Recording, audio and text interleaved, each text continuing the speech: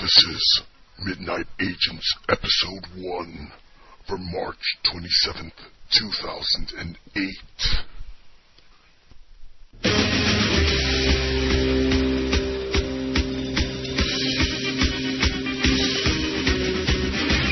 Living on the edge, fighting crimes anywhere, swinging from the highest ledge, she can leap above our head.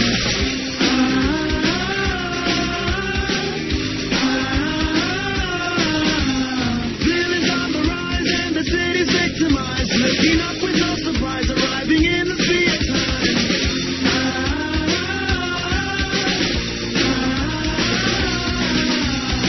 Spectacular, spectacular, Spider-Man. Spectacular, spectacular, Spider-Man. Spectacular.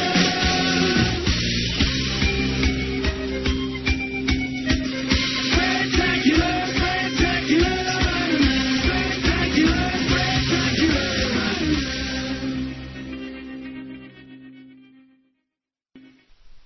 My name is Tavon Jones, and today I'm joined by, Wilson Hill.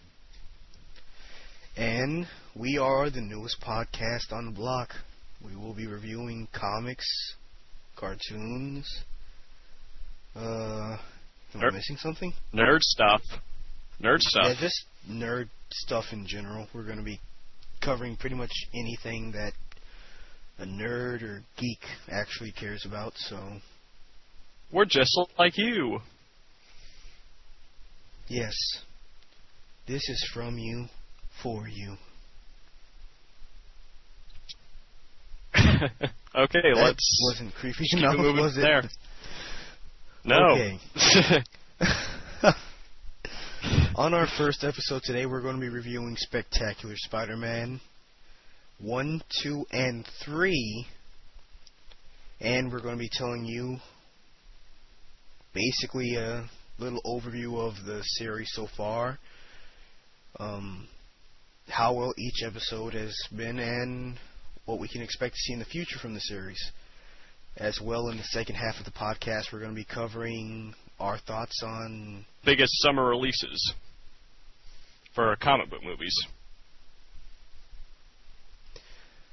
Yes, indeedy. So, I think we're ready to start our review of episode number 1 of The Spectacular Spider-Man, Survival of the Fittest. Toombs? Not Toombs now. I'm what you call me. I'm the Vulture. I called you a buzzard. What? You can't even get the name right. So, in this episode, we get the Vulture, actually. His design in this series is just ridiculous. He does look kind of He looks like stupid. he looks like Dracula. I mean, I can't think of any other way to describe him. That's what you think when you see him. You just like, oh, it's Dracula. Well, yeah, black and red. He's flying around. Sounds like Dracula to me. So what do you think of the series, like, from that first episode? What'd you get out of it? Honestly, I think Spectacular Spider-Man right now is just one of those series that gets progressively better with each episode.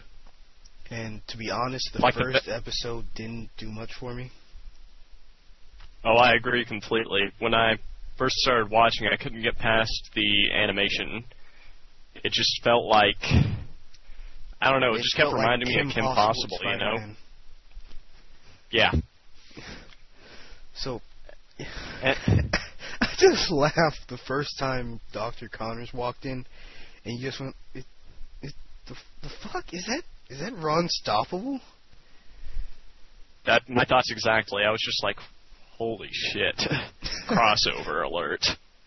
It's like, dear God, they flung Kim Possible in the future.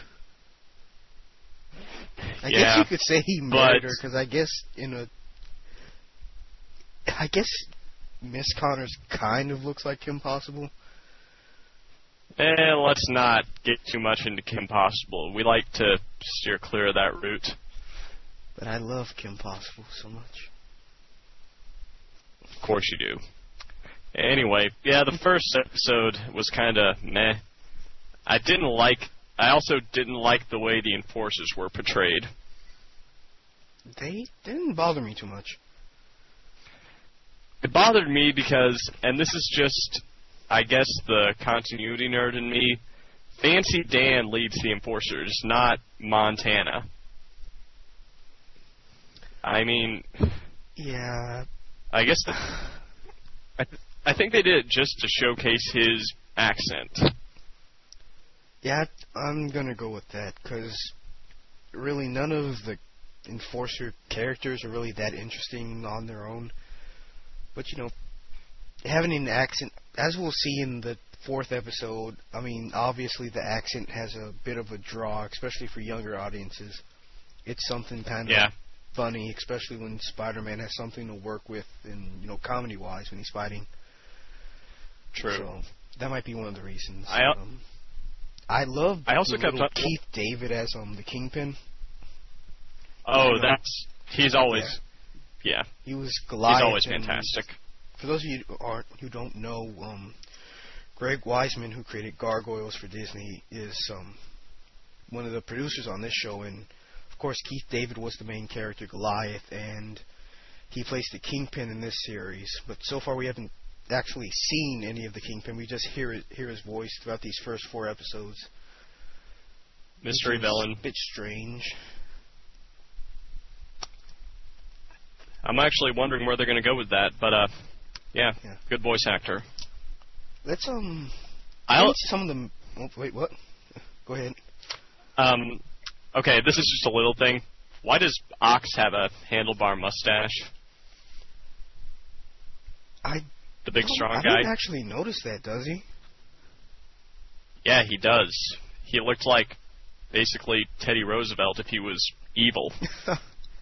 and incredibly muscular. Well, maybe they brought Teddy Roosevelt back from the dead. That would make the series so much better. Teddy Roosevelt, come on. Keep going. I do like Hammerhead being the kind of second in command to the Kingpin. Yeah, I like that too. Good reference for comic fans. Just wish he was a little more like had that retro style, you know, maybe use a bit, because in the comics, obviously he's very much like a 50s kind of character. He uses that kind of vernacular and wardrobe and weapons and stuff. I wish he, you know, talked like he was in the 50s. That would have made him also a more interesting character. But still, I also thought that go ahead. I'm finished. Go ahead.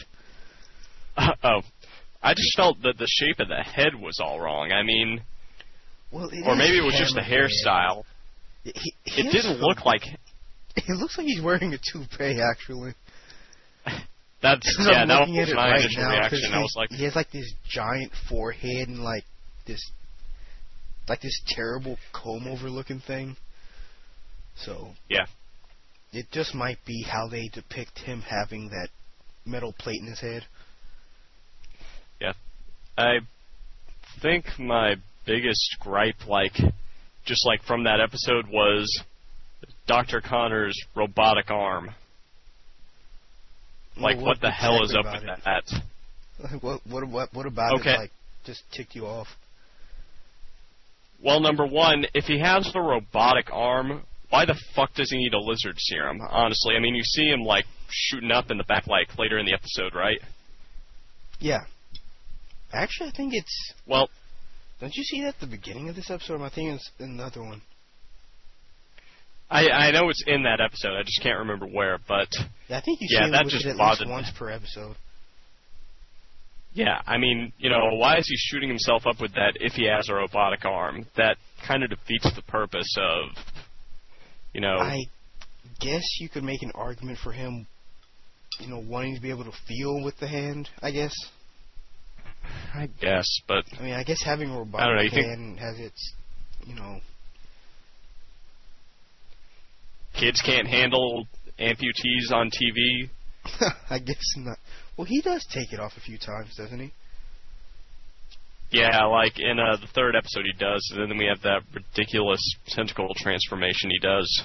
We'll get to that in a little while. Based on the first episode, what is your view on the main characters?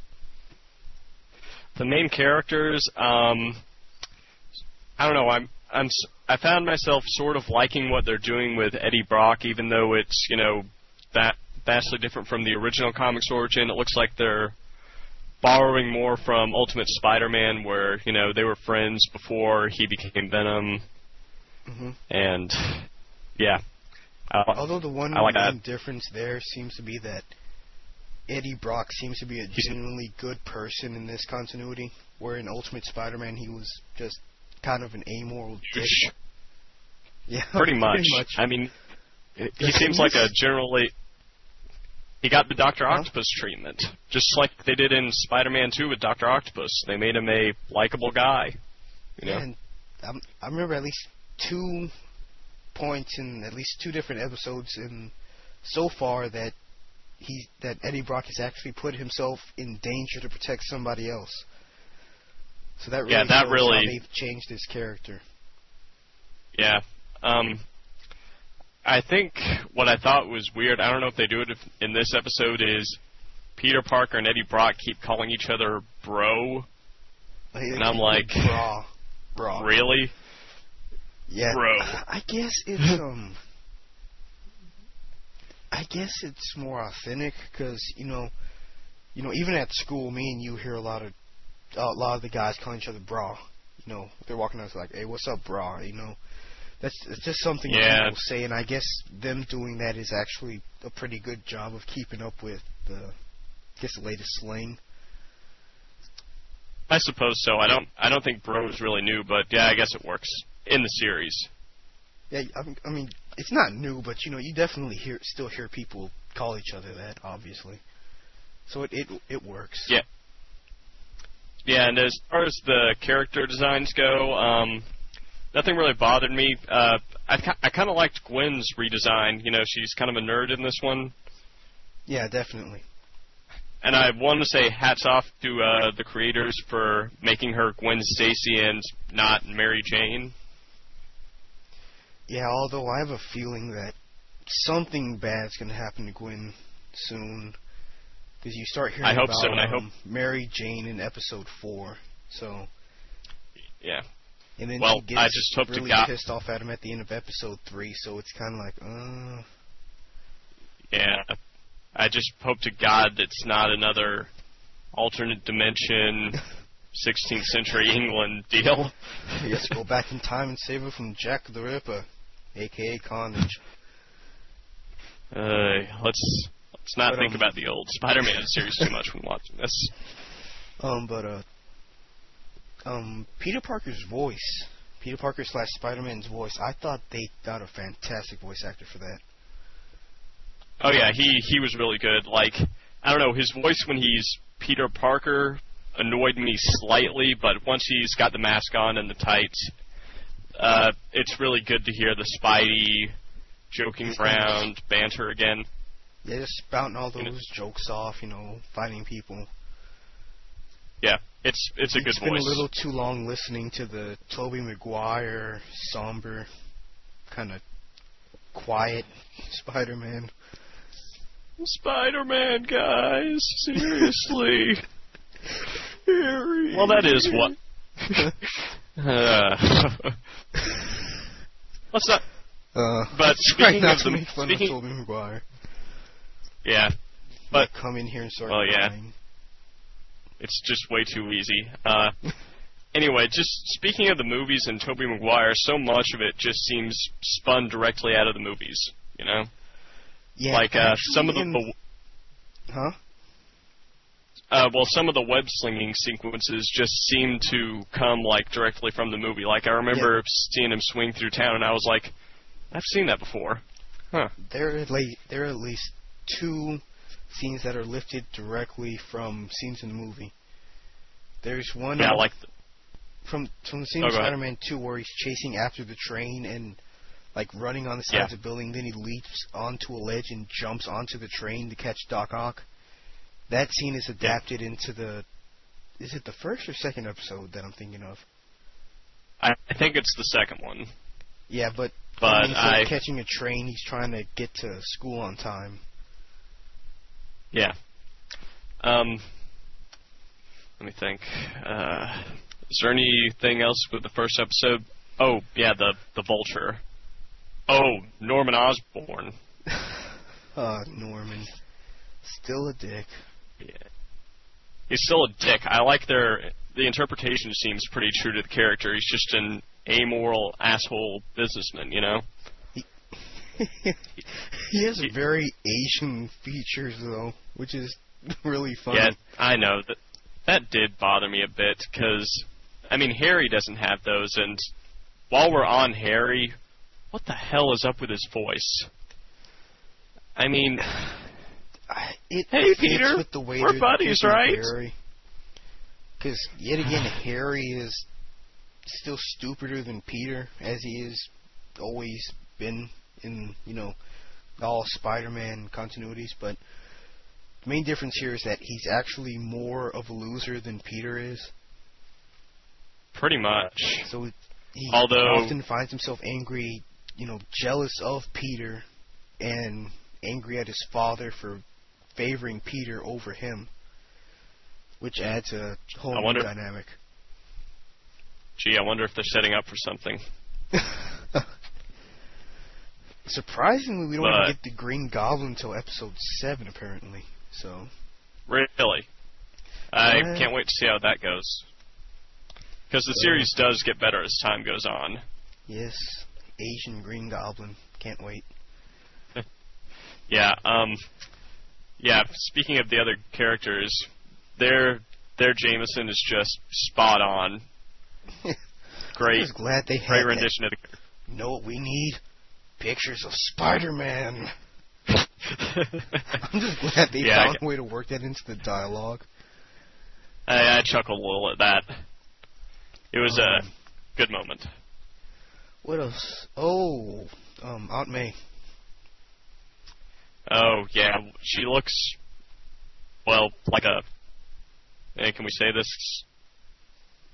Go ahead, we're getting the explicit tag anyway. I've already signed us up for it. Alright, well, it feels like they're trying to make her into a MILF because, she's not wrinkly, she's got that very, younger style of hair. It's Again, a little... it seems to be something they kind of borrowed from the Ultimate Universe, where Aunt May's still, gray-haired and everything, but she's obviously much younger than she had been in previous continuities.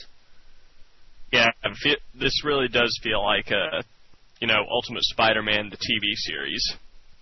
Yeah. And she's not an idiot like she was on the 90s version, where she was just like this clueless idiot who had no idea what was going on.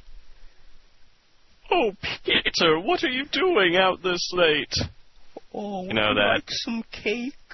I mean, I'm just glad every they episode gave Aunt May a brain in this one, or else it just would have been unbearable to watch that again. Slightly, but every episode she's just like, "Do you want some banana cake?" or something like that. And then he's like, "Oh, there are so many bills." Which just seems to be kind of part of Spider-Man's problems. Oh, somebody's bills have to be paid. Pretty much, and as the series goes on, his life just gets progressively shittier, is what I've noticed, and yeah, I kind of like that. His obligations to being Spider-Man and having a freelance job at the Bugle and taking care of Aunt May, they all come into conflict, and he has to make some choices. Yeah, which don't always. Well, it's true. It's true to the character. The main appeal about Spider-Man is that he's a loser. Yeah, very much. That's why he's such a big character for everybody. He's comic book probably fan. the most relatable comic book character out there. Yeah. But, the series... so, should we just move on to the next episode, Electro? I guess, because I really don't have much to say about the Vulture. He's a very forgettable villain. he's always forgettable. I do like But he's the from one, Staten Island.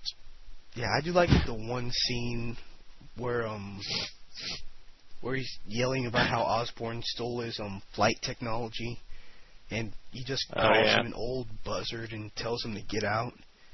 And then later he comes back as the vulture. He's like, "I'm what you called me before, a vulture." And he just says, "I called you a buzzard, you old fool. You can't even get that right." It's like he's holding him like funny. 20 stories in the air, and he just wants to piss him off more. Well, that's true to Norman, too. He's just an asshole. That's who Norman Osborn is. He doesn't apologize to anyone. Hell no. All right, let's move on to... what's the next? What are we giving... the score? What score do you want to give this episode? I guess I'd give it a B- for, I don't know, getting the series off to a good start, but just too many retarded concepts. A better villain to start it off with. Oh, definitely.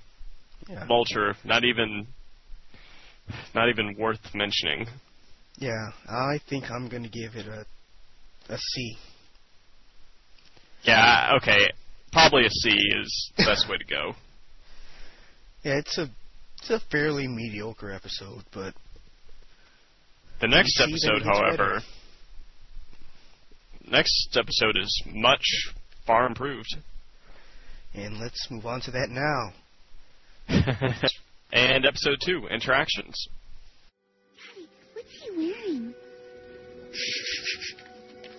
And what are you staring at? I was just waiting for your order. Coffee.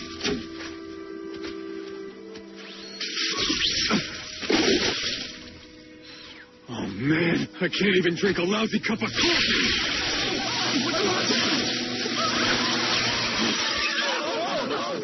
Sorry. Sorry. Okay, this episode is about Electro. Electro. Yes, indeed. You know what? I actually really don't hate what they did with Electro in this one, but let's get to where it starts. Yeah, Max Dillon is actually is he a repairman or an engineer? No, he's an electrician, isn't he? He's an electrician. I guess he works around the lab for them because they seem to be on a first-name basis with him. I mean, they call him Max and everything, so... Which is kind of stupid because I don't figure why Curt Connors would need an electrician for his own experiment. Now, the whole reason that Max is even there is because they're running an experiment with genetically modified eels, which produce a large amount of electromagnetic stuff. And what's it with this continuity and genetically modified animals? I don't know. They figure like, we have a genetically modified spider bite somebody. Well, if they get shocked by genetically modified eels, it works the same way. Yeah, so shit goes bad. He hits the tank, and apparently that makes him... all over him. Wait, do they spill on him? Or does he just hit the grill thing that he's working on? I think he hits the tank, and I think they do spill all over him. I can't remember. I think they do. Oh, yeah, because they were talking about the special chemical they put in the water or something. Yeah, that it heightened their... it amplified the amount of electricity they could get out of them or something. Yeah. So basically this accident causes Max to turn into a being of pure electricity. He's pretty much a living Tesla coil. Yeah, pretty much, and they have to put him in a containment suit. The suit actually doesn't look that bad. Yeah, actually with the suit on, he kind of has like... He kind of looks like a terrorist, actually, I want to say. No, kind of. Yeah, I mean, I kind of wish he would just stay in the suit because when he takes the helmet off, he just looks retarded. I mean, really. Yeah, it's just when he takes the helmet off, it's a very cartoonish head with this afraid, electricity spouting all over his head. It looks And- ridiculous. Yeah. Well, at least they didn't have him wearing that green and yellow suit, because that's almost as bad, Yeah. really. Okay, yeah, that is a good thing, but After his accident, he's actually not evil, which is surprising. no, I'm on his side most of the episode. I feel for the guy. I mean, They kind of pull him Like a Metallo, actually. they pull a Clayface, they pull a Mattel, they pull pretty much any sympathetic villain you can think of, but it works. I feel for the guy. I mean, like he says when he goes to whatever kind of Starbucks place they have, he can't even drink a lousy cup of coffee. That sucks, you know. He just feels, all I want is a cup of coffee. And then he runs out, and Spider-Man stops him for no reason, webs him up in the middle of the street, and just starts making fun of him. And then he goes crazy Spider-Man- and becomes kind of evil. He was such a dick in that episode. I mean, He really was, because I was reading on some message boards after this episode aired, and everybody's just like, well, I've only seen 2 episodes so far, but Spider-Man's kind of a dick. well, he is. I mean, he just starts antagonizing this guy who's clearly having a hard time. And wait, should we back up and go into the whole subplot of Liz Allen and the tutoring or whatever? Oh, yeah, well, for those of you who don't know, Liz Allen Haven't seen the episode yet. Yeah, haven't seen the episode yet. Hispanic. Liz Allen is Hispanic in this continuity of Spider-Man, and Flash's girlfriend. yeah, she's Flash's girlfriend. And basically she's failing. What are they in? Calculus?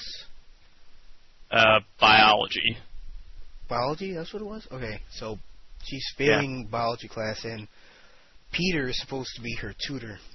So basically, the whole episode, he's doing, doing his damnedest basically to get her to pay attention to him and learn. And she's just a complete stuff. She's just a complete bitch to him through like the first half of the episode. It's even more than half. It's like 3 quarters of the episode. It's not until he just goes, you know what? I don't need this. When you're ready to learn, you come to me. And he just walks off because he has to take care of Electro. Then all of a sudden, she's just like epiphany. She's just like, oh, Petey, you're a dick to me. Now I'm attracted to you. Yeah, like every time he shows up, then she starts calling him Petey. Oh, Petey. Yeah, that was.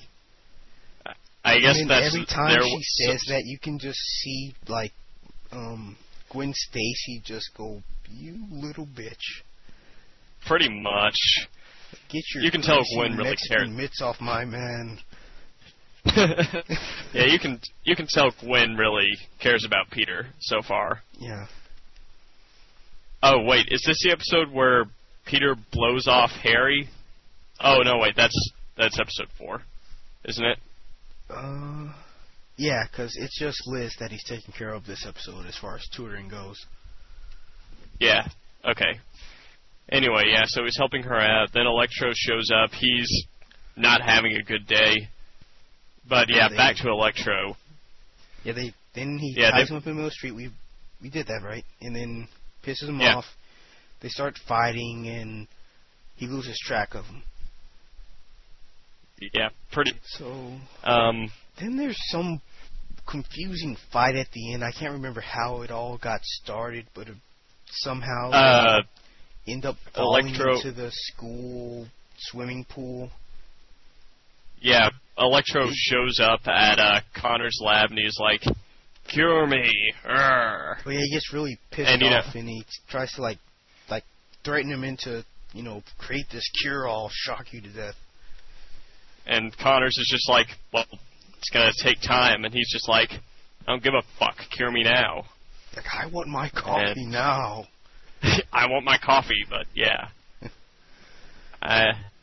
So then I start fighting, and they never really explain what happened to Electro. You just see him falling towards the water, and then it's kind of like after the aftermath. Yeah, and I've noticed this thing, like, throughout fights, like, with the villains. Aunt May always calls him right in the middle of the fight. So he has to stop and answer the phone. And then he gets a curfew at the end of the episode, if I remember correctly. I think that was the end of the first episode, where he gets the 10 o'clock curfew thing. I think you might be right, yeah. I think that's why she kept calling him. She was asking, when are you coming home? Yeah. It would have been so easier yeah, if you had Electro. taken notes. Yeah. So Electro falls into the tank after Spider-Man beats the crap out of him. And you don't see what happens to him, I guess. He just... Yeah, they just kind of insinuate, oh, well, no. He's in jail. Sorted himself out. They don't really insinuate that he's in jail, because you never, like, see any police cars or anything, and plus it's a man made of electricity falling into water. Yeah, so he's not... pretty sure he's not dead, but... Yeah, like any other time that Electro's fallen into water, he'll come back. Which is retarded, but... Which is basically what happened in, his, actually both of his appearances in the... I think it was 2003 Spider-Man series that was on MTV. Kind of 3D animation one. I never saw it. They actually had a pretty good portrayal of Electro. Yeah, that reminded me of a scene from Superman the Animated Series where he's fighting Livewire and they're fighting over a dam or something. She falls into the dam and basically the same thing happens.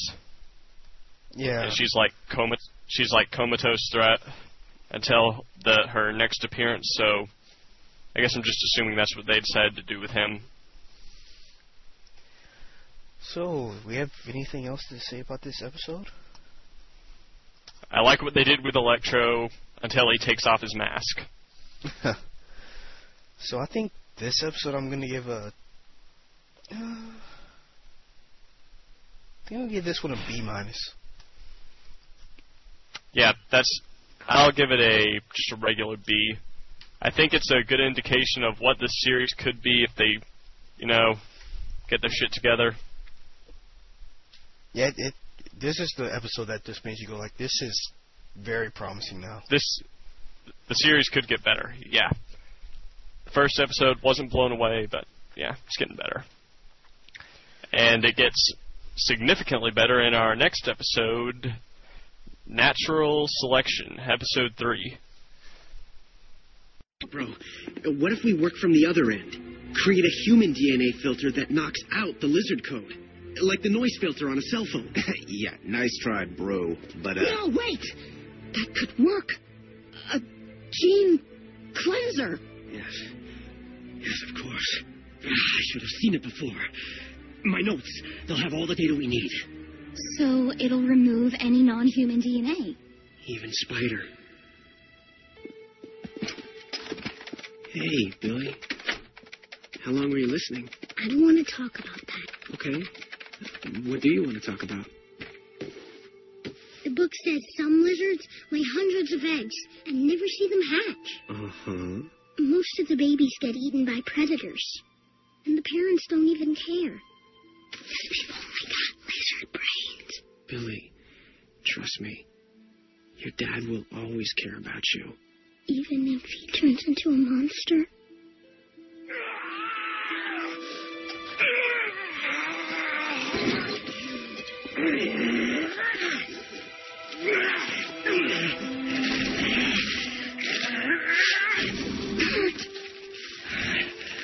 I've made a terrible mistake.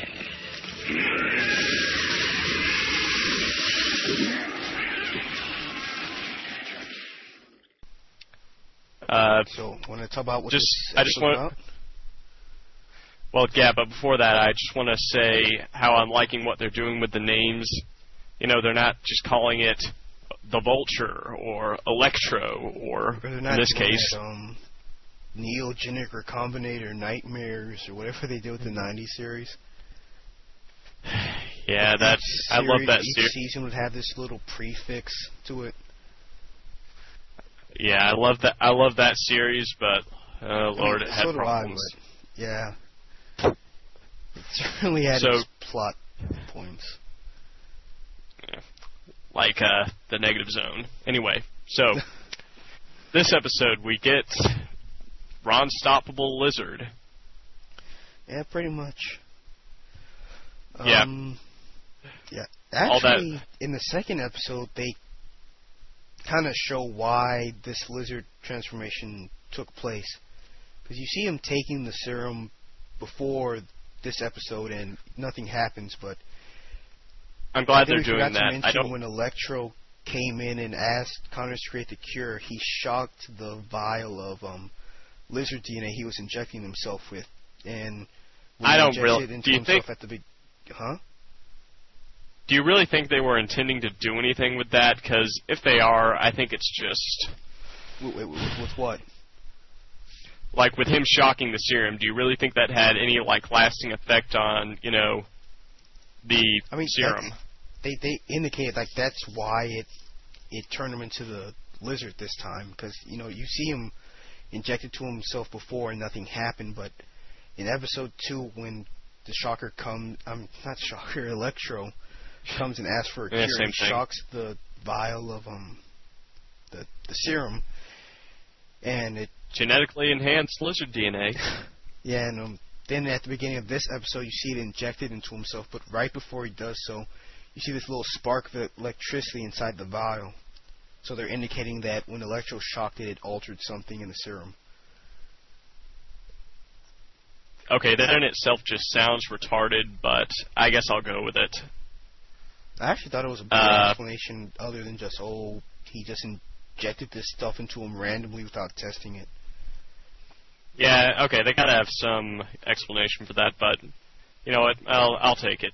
Anyway, so yeah, he injects it, and then eventually his arm regrows, and it's talk quite about this possibly transformation. The most ridiculous transformation I've ever seen. Yeah. Tentacles shoot out of his nub, and they spiral reform it. around and form a perfectly regrown arm. Yeah, that. I mean, it's not like they kind of grow out. They just shoot right the hell out of his arm and make an arm. That was just ridiculous, but not as ridiculous as the transformations get later. Watch the episode and you'll see. Okay, so after he magically regrows his arm and his son walks in and he's all happy to have his dad with 2 arms. Or his dad without one cold metal arm. Yeah. What happens next? I'm a little fuzzy on that. I think they do some stuff with Peter at school. I forget. Is this the episode where he gets water ballooned by Flash and... Yeah. Flash and Robertson's son, actually. I can't remember Robbie for the life of does- me his name's son. No, No, it it's wasn't. Kong, it was isn't the guy who... Yeah, it was the guy who looked like Kong. They haven't said he's Kong. Well, we're just gonna go ahead If he- and assume if he that's is- Kong. Well, if he is, this interpretation of Kong pisses me off. Well, you can't 'Cause, you know- be Ultimate Spider-Man. I like Kong in the Ultimate Spider-Man. You know, he's a simple guy, but he's, you know, a likable guy. I think Brock kind of fills that role here. That's true, but So yeah, that's all right. Peter goes to school and Flash and Kong start throwing water balloons at him, and he's dodging them with his spider sense. So Spider basically, reflexes. he just figures, oh well, this might put my secret identity at jeopardy. So then he just stands there and lets them pelt him with water balloons, which is, I never really got why he always does that. He always goes, oh, well, people might find out I'm Spider-Man if I actually pretend I have good reflexes. Hey, it's a good cover. I mean, I'm fine with that. It just There wouldn't be bothers much of me. an explanation. It doesn't. He just kind of assumes, well, if I pretend I'm, not a complete, uncoordinated dumbass, then people are going to figure out I'm Spider-Man. He just kind of jumps to the conclusion for no reason.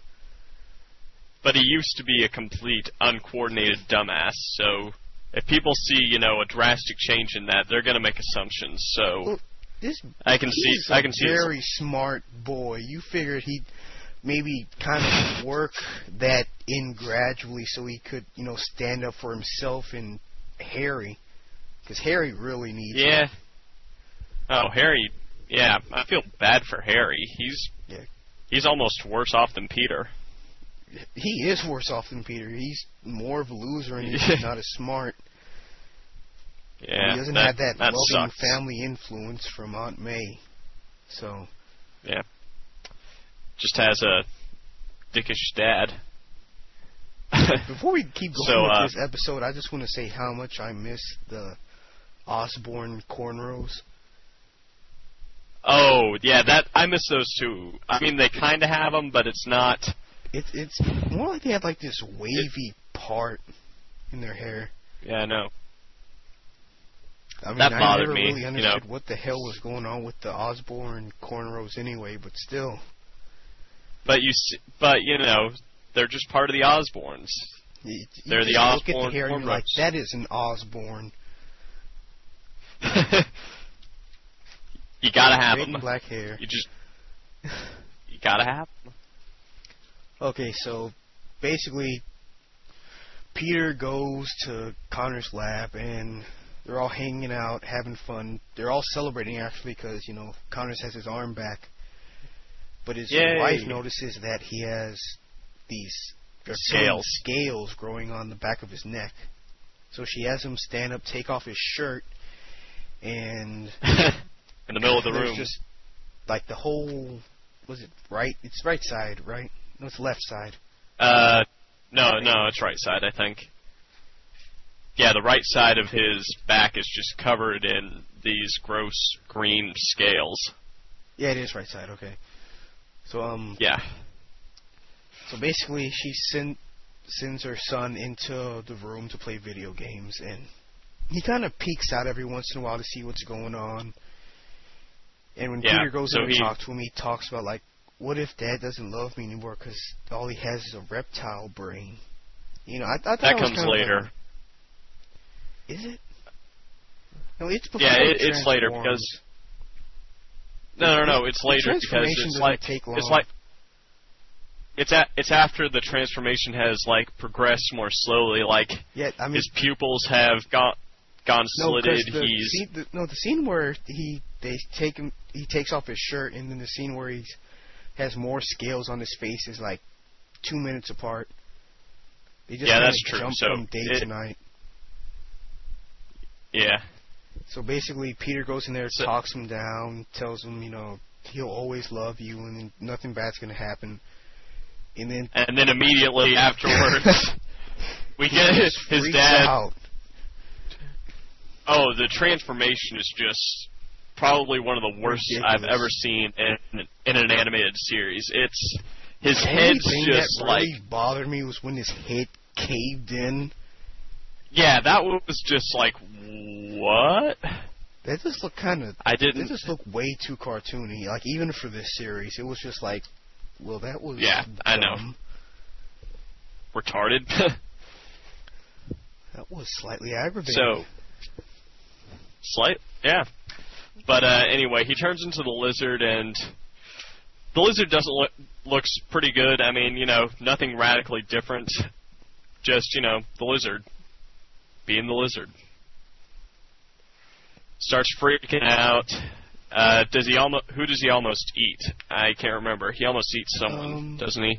Is it Eddie Brockian? Well, I'm looking at it right now, and I think Eddie tackles him, and then he just tosses him aside and knocks him into Peter. Oh no! Yeah, he jumps on his back and tries to tell him to stop. Runs into Peter, and his wife keeps trying to like talk to him, but he's freaking crazy. I'll admit, like after they try to like calm him down and he jumps out through the skylight, I really like that scene where he jumps up and it slows down and he just kind of juts off screen. Yeah, that was a pretty cool little bit of animation. Nice animation right there. Yeah. So then, and this comes back later, Peter's just like, oh, I gotta go. Because, he's gotta go. It's what? No, go ahead. This kind of works in the subplot of Peter getting pictures for the Bugle so he can have money to help Aunt May pay for the bills. Yeah. So he's like, I gotta go. And then they're pissed like, off at him because they want him to help build kind of, I guess, an anti-serum to filter out the reptilian DNA. So they were working on that earlier. So then he chases Connors down to the subway and they fight. Yeah. And he gets away, right? And he they jump breaks onto a subway car and they fight for a while. It's actually a lot. This is another scene that seems to be taken from the movie, the Doc Ock. Oh yeah, that was totally.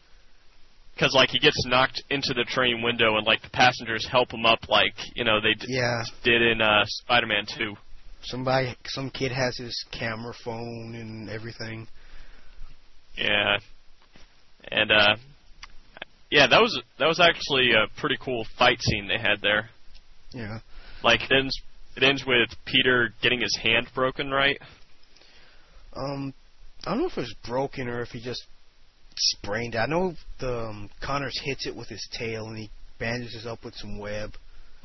But I don't think it was broken. But he hits it you see him use it throughout the rest of the episode, so it's probably not broken, but yeah. This series is already a little improvement over Spider-Man the animated series, the original one from the 90s. I actually saw him hit people in this episode. Yeah, I like seeing Spider-Man hit people. So after this fight in the subway, he goes back and gets the anti-lizard formula from Connors and Gwen Stacy, actually, because Brock left to go track down Connors too. Yeah. And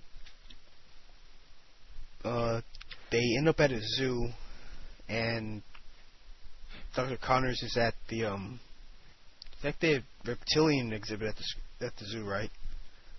Yeah, he's with all the alligators and stuff, which Peter mistakes for the lizard and jumps on the alligator and gets taken for a ride, basically.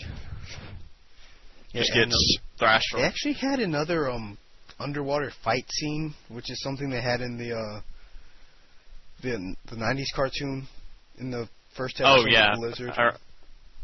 I remember that, yeah. So also a cool fight scene. Yeah, so Lizard holds him underwater until he passes out, actually, and Brock is the one who ends up saving him. Yeah. Connors apparently gets distracted by fighting a crocodile. Yeah.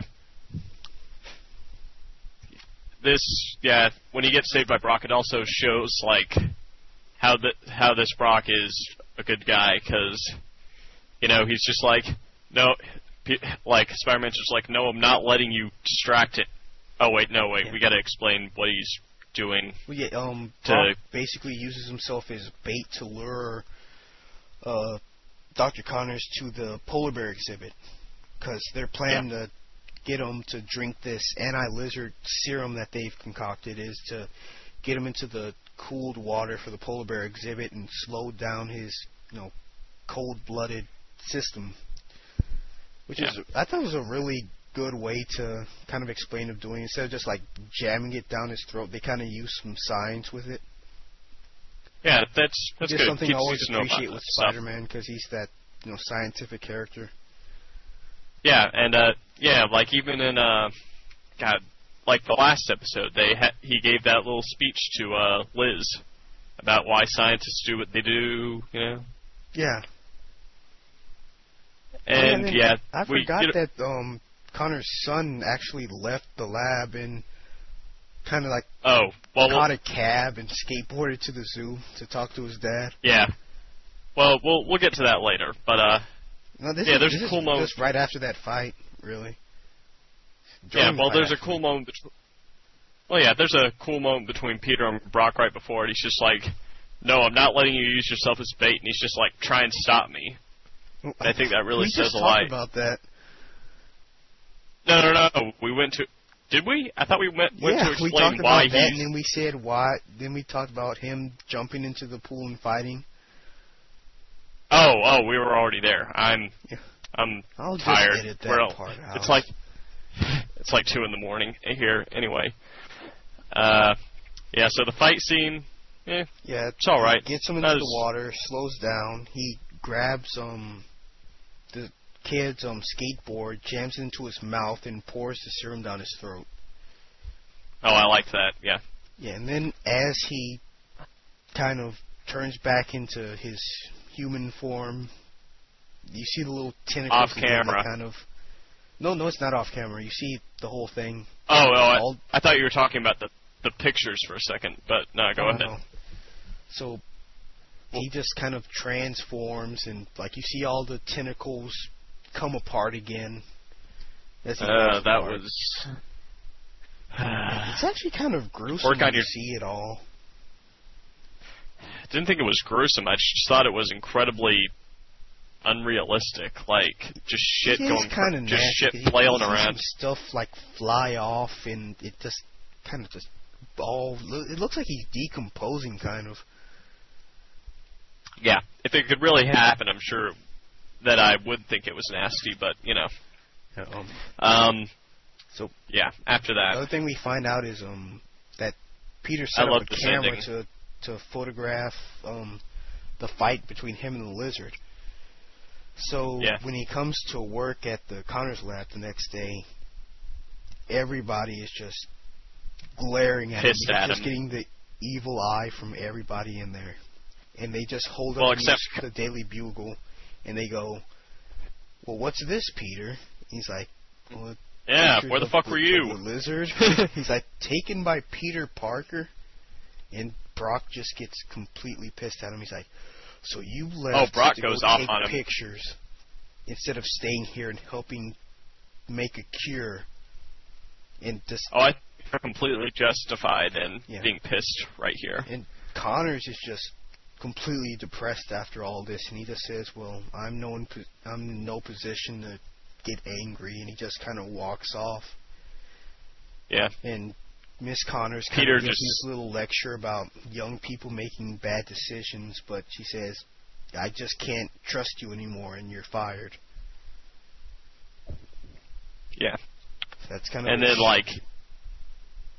he kind of just slinks off, but before he goes, you see him see a web flat and catch one of the vials of what do they call it? Some DNA filter or whatever. Yeah, it was a human DNA filter. It filters out DNA that's non-human DNA. Even Spider, as Peter says to himself. Which he notes. Yeah. So he takes that, and then he's pretty much just hates being himself, having those powers. He says it was just an accident. He doesn't want him anymore, and he's about to drink the serum, just not be Spider-Man anymore. But then he sees a picture of him and Uncle Ben, and he kind of realizes, it's going to be hard, but I still have to do this because I did save a lot of people by, helping cure Connors, so I'm needed pretty much.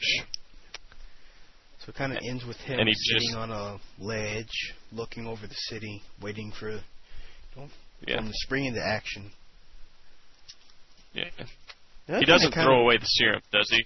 He webs it under his desk. He says, well, for as long as Yeah. people need Spider-Man, I'll be there, but he kind of keeps that as insurance for, hopefully one day they won't need me and I can, be a normal person again. I think it's going to be a little Spider-Man No More later on. Yeah, possibly.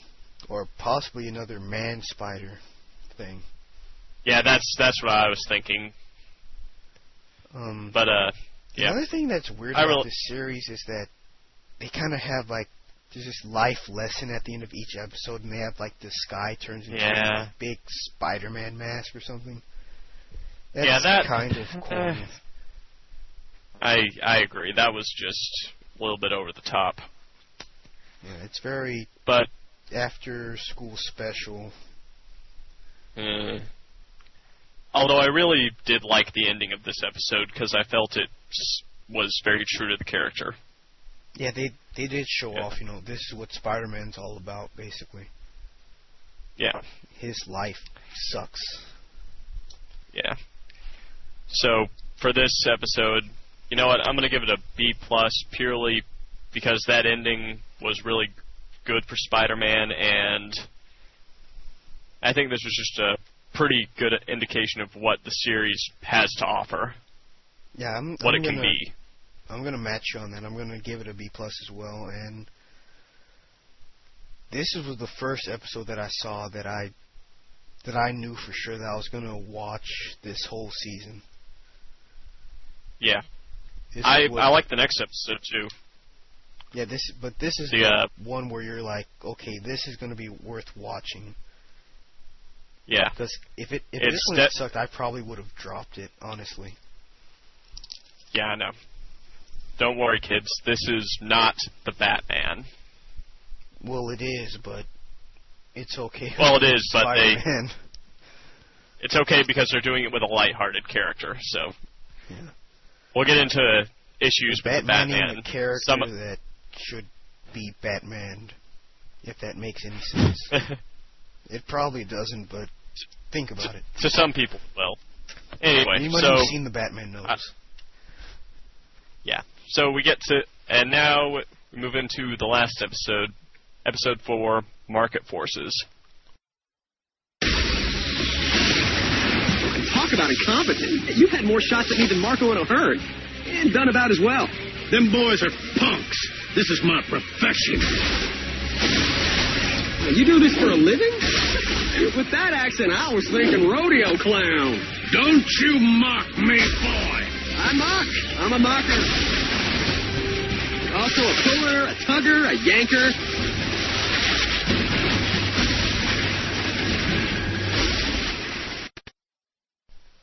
Yes, this is the appearance of Shocker. And Wilson, do you want to tell the people who Shocker is? This time he ain't Herman Schultz. He's Montana. Yes, indeed. The last enforcer.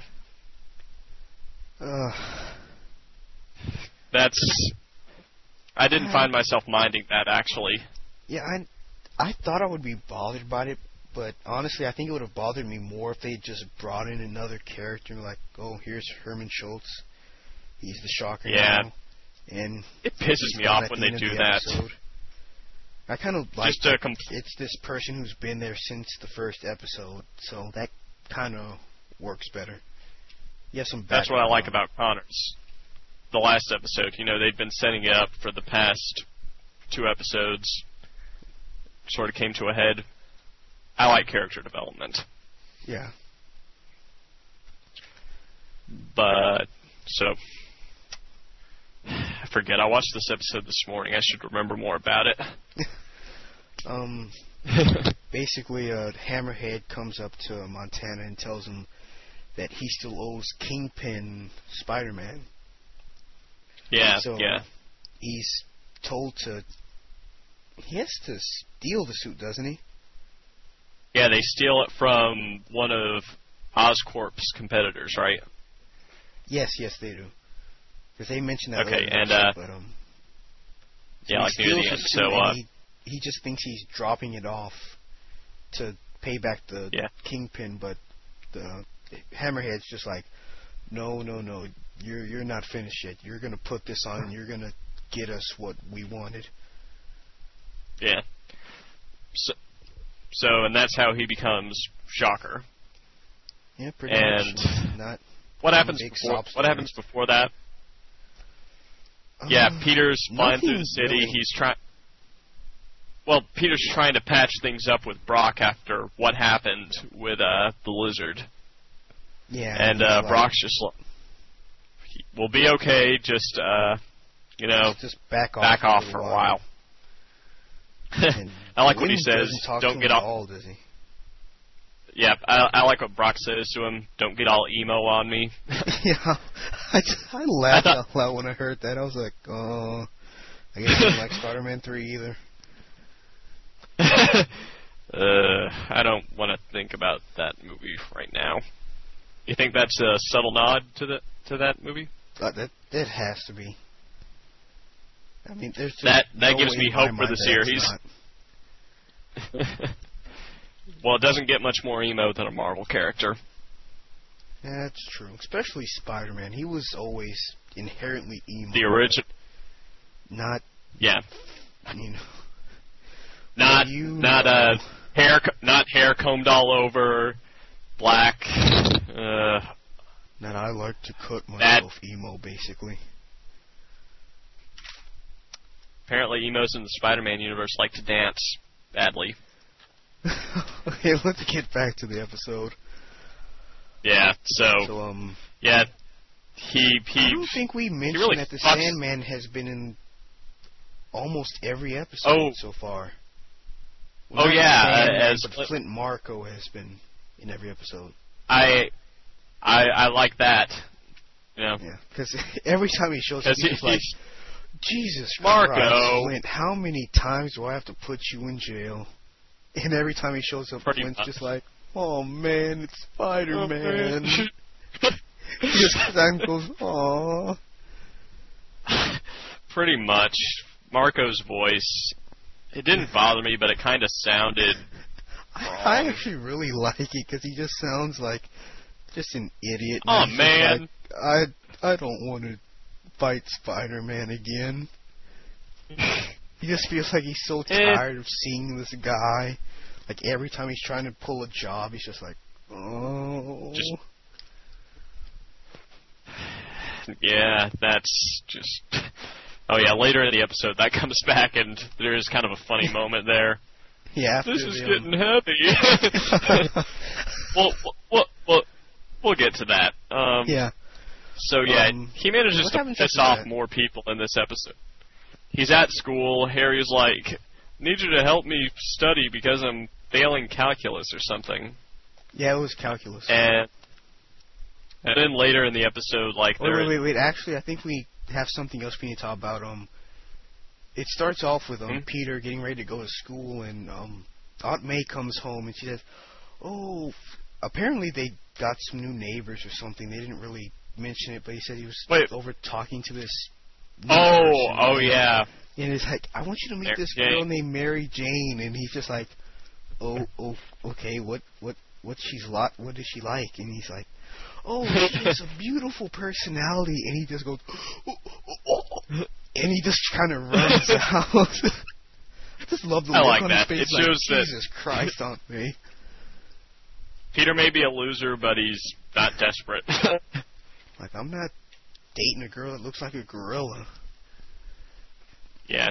So They did that in the old series too, and I think is that in the comic books? I think it I was don't in the remember. animated series as well, because I remember there was a Yeah. long span of time where he didn't see Mary Jane at all, because he was either avoiding her or he was busy with Spider-Man stuff. I'm not sure which.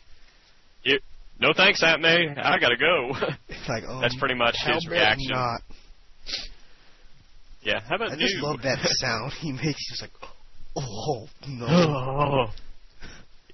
He and Harry both do it later. He's just Yeah. He's like, yeah, she wants me to meet this chick, and then she's like, well, what's she like? She has a great personality, and they're just like, oh. It's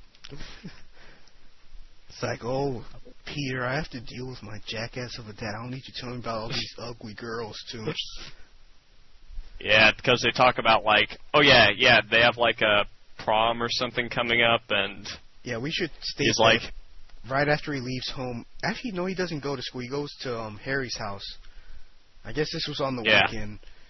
And, you know, Norman just kind of walks up to the door and greets Peter, and he just basically goes Peter. on this big speech about, oh, you're a self-made man. You're just like me. You're a great accomplishment. You know, you're making it in the world. We're not so different, you and I. And he's like, pretty much that whole cliche. Work in progress, Mr. Osborne, and Harry's just well, kind at of least standing you're there in the working. background. And he's just like, well, looks at him. He's like, well, at least you're making progress. And Harry I'm like just my walks off. loser son. God, he is such a dick to his son. He really is. He's just like, well, at least you're not a little bitch. Yeah, So pretty then- much. I feel. Yeah, go ahead. Huh? No, you go. I feel bad for Harry. Maybe it's just the voice, which pisses me off, but I don't know. Something It's about always him. like the voice. The voice really kind of just shows you the Great. kind of character that Harry is this time around. He's very unique. Doesn't that change at the end, though? Doesn't his voice, like, change a little? Because I remember something No, like that. It doesn't really change, but at the end he's really pissed off, and he walks in. He's just angry. He doesn't really change too much. He just has an angrier tone to his voice.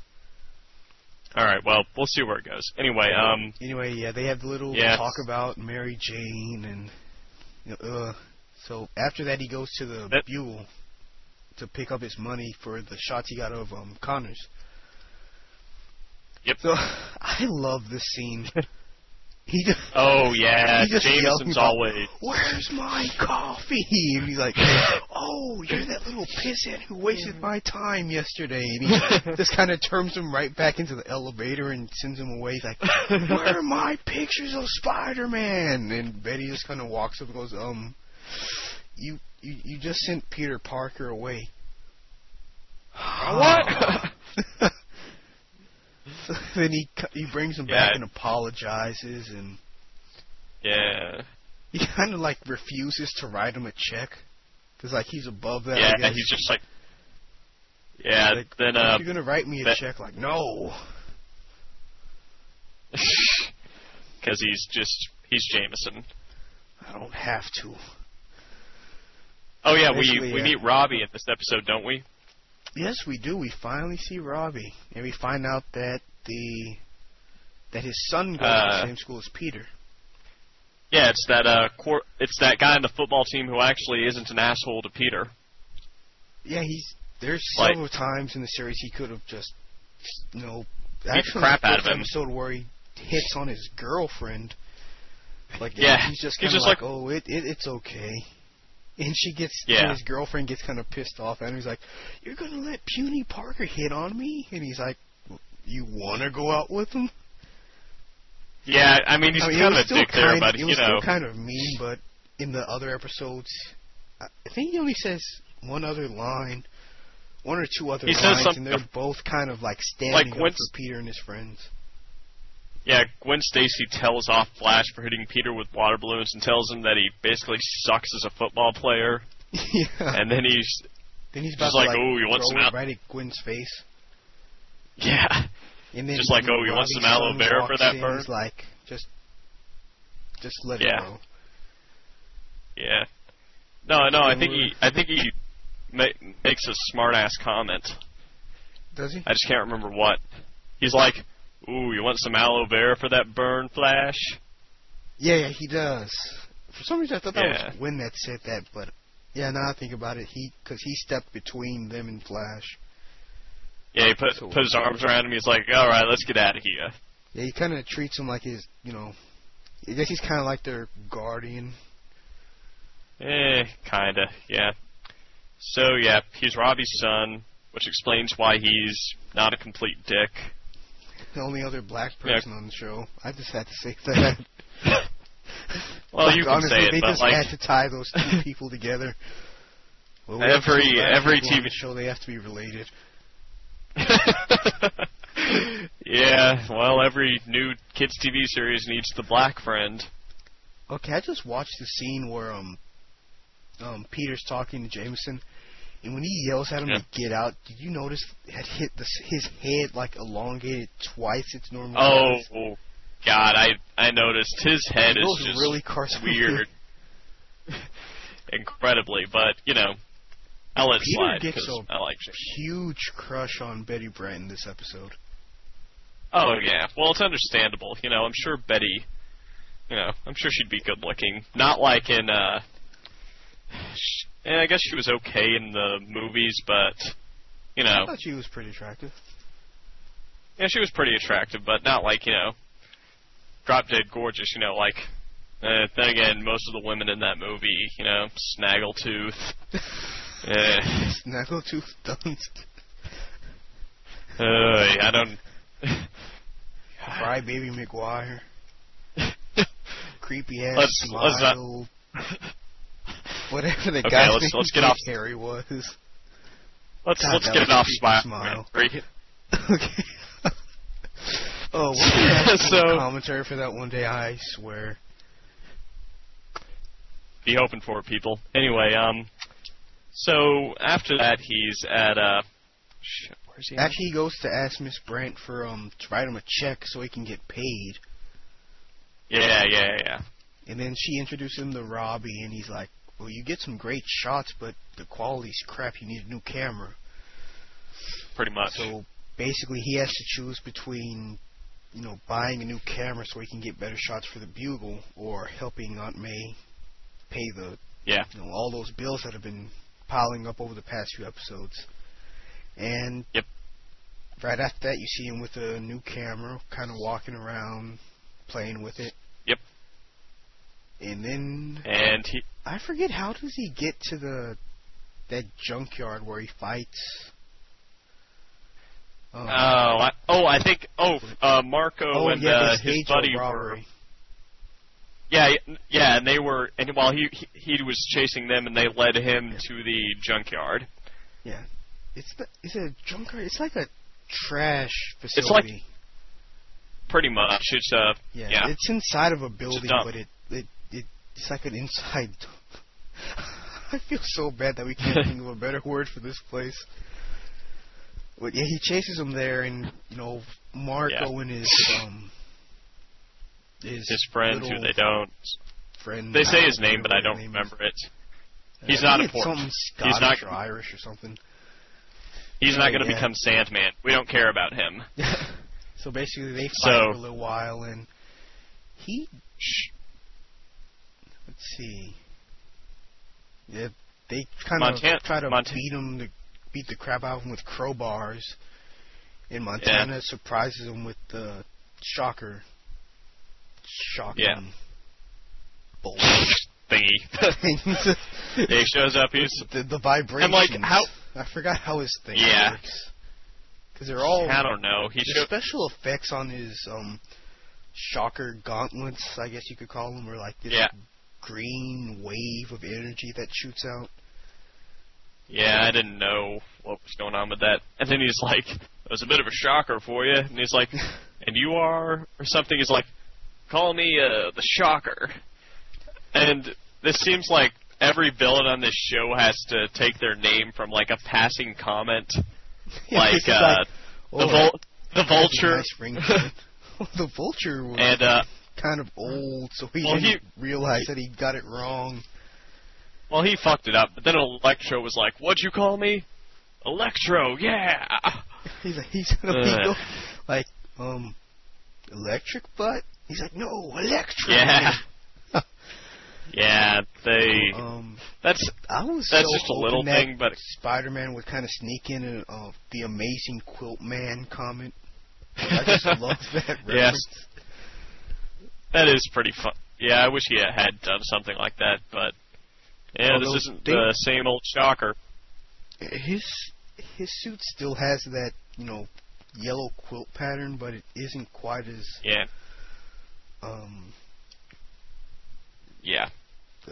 ridiculous looking. The gauntlets It's I not really quite like as the redesign for. I like the gauntlets, and the Yeah. I don't know, the I like goggles on these his suit turtle shell looked a things little. that kind of go with his hands. It makes more Goggles? sense. I don't know. I did something about it. I didn't like the goggles. Too different about the goggles. I guess it makes sense Yeah. because did the old Shocker uniform have any kind of like eye protection? No, it didn't have a visor. Well, I guess the Ultimate one did. So, and that this is doesn't count. our. Yeah. Okay. But so it does kind of make sense this- to have some eye protection there. yeah, it's a good Shocker. So yeah, they fight, and he eventually pushes Peter into a trash compactor, right? And Yeah. And as it's closing, you can kind of see that there's like this mini fridge that he's getting pushed into. That felt ridiculous to me. There's no way in hell At that. least you see the mini fridge in there before he comes out the other side. Because if I hadn't seen him going into that when they closed it up, I would have gone like, well, where the hell did that come from? Yeah, I It don't was know. a bit ridiculous, but at least they, didn't. They just justified pull it out their ass. ridiculousness. Yeah. Oh, whatever. We'll just move on from that. Yeah. So. Anyways. He pushes his way out of the compacted garbage. He was protected by the mini fridge, as we said. And as soon as he gets out, he's just like, Jesus Christ, I stink. Yeah, like every character after remarks that, my God, you just stink. Jesus. Next day he's at school in Jameson. gym class, and he's... Oh, right. Yeah. Harry gets real pissed off at him because he blew him off to help him with the calculus tutoring. So, yeah. And they start arguing, and Flash Thompson's, being a dick as usual. So he challenges Flash to have a rope race. He's like, with my spider powers, I'll ace this. And as soon as Flash gets near him, he just goes, "Oh, God, you win, Parker. When I say you stink, it's usually a figure of speech, but man..." And he just kind of walks away from him. And the coach just tells him, "Parker, hit the showers." And he just kind of walks off all embarrassed. But actually, and before he also that, managed... he No, go. hits Gwen Stacy in the back of the head with the volleyball. The volleyball. He manages to piss her off even more. Yeah. He's like, he's just like, turned around at the you last moved! minute. And she's just like, "I don't want to hear it, Peter." Yeah, he's not having a good time.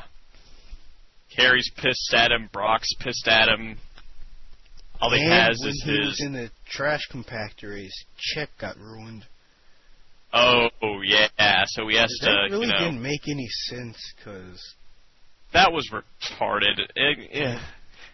Oh, sure, he's okay, but his check is just turned to sludge for some reason. Yeah, it was like somebody burned it and stuck it in his pants. Yeah, it looked like... It looked like seaweed. I know, I thought he pulled like a piece of garbage out of his pants. I'm like, what? Yeah. So then he has to go back and get a new check. I'm not sure why they had that whole thing there, because really, they could have just said he went back to turn in his new pictures of Spider-Man, which is what he did. Yeah, and didn't he, he met Betty outside, right? And she was getting a hot dog or something? Oh, no, that's later on. Oh, okay, yeah. So okay. he walks in, gives his pictures to Robbie. Jameson walks up, snatches them, goes, "Crap." Great! And it's like a picture of Spider-Man getting the crap beat out of him. And he's like in the garbage dump, like in a pile of garbage with Shocker standing over him. And he's like, "Don't you want a picture of Spider-Man winning?" And Jameson's like, "No, everybody hates a winner." Yeah, that Jameson. So then it's hard to fuck up the Jameson. Yeah, so he throws all the pictures that he hates on the ground. Peter bends down to pick him up, and Jameson's just like, "Oh, God!" He's like, "You should really try wearing deodorant, kid." I know, he says something like, only way to get a smell out of your binge... Shit. He says, the only way to get that smell out is with tomato juice. Yeah, only way to get a smell of a dump out is to bathe in tomato sauce or something. That could be taken Comes one up again two ways. What? The only way to get the smell of a dump out of you.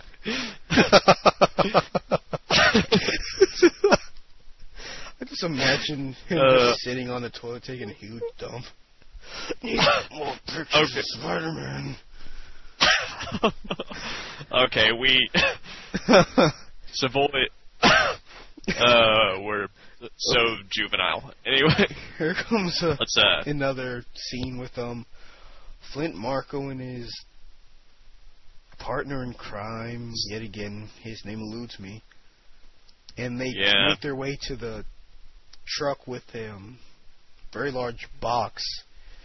And right before they put the box onto the truck, they go, "You smell something?" And Spider-Man just hops and is like, "I washed this 5 times, you idiots." And he just kind of webs their hands to the box and asks them to just tell Electro, "I want a rematch." And he tells because they're robbing a shop owner, he just tells the shop owner to call the police. And they're that just felt kind of dumb. Yeah, but they're just kind of standing there with their hands webbed to the box going, this is getting kind of heavy, and they just fall over. that was funny. I laughed. Yeah. But yeah, he just webs their hands to the box, and then they're powerless. All of a sudden, they can't just find a way to get out of that. I mean, he webbed both of their hands to the boxes, so. Yeah, but how strong is the webbing? Well, okay, yeah, I guess. It's tensile strength of like steel, isn't it? Well, that's only when it comes out of him, right? I mean, this is Spider-Man with web shooters. I think it essentially works the same way. I mean, then again, they don't really explain anything about his origin in this cartoon, so we don't know what kind of formula he's working with. Well, we're it's just going to assume that it's strong enough to, hold his weight, swinging from rooftops. So it has to be pretty strong. Yeah, all right. No, I'll buy it. But he's incredibly skinny in this series, though. Like, God. He has a weird shaped head when he's in the uniform, in the costume. Oh, I know. It's just, I don't know. But, yeah, so after that, does he meet Betty at the hot dog stand? Oh, no, he goes home, he talks to Aunt May, and he's kind of like, he has the camera in one pocket and the money in one pocket, and he doesn't give her the money for the bills. And, he's just kind of going, should I treat myself, or should I, help someone that I care about? And the next scene, he's holding a new camera, taking pictures. Yeah, pretty much. And then he's kind of just running around town, taking pictures of buildings, and then he runs into Betty Brant at a hot dog stand. And he makes an incredibly pathetic attempt to, get her to be his date to his prom or whatever.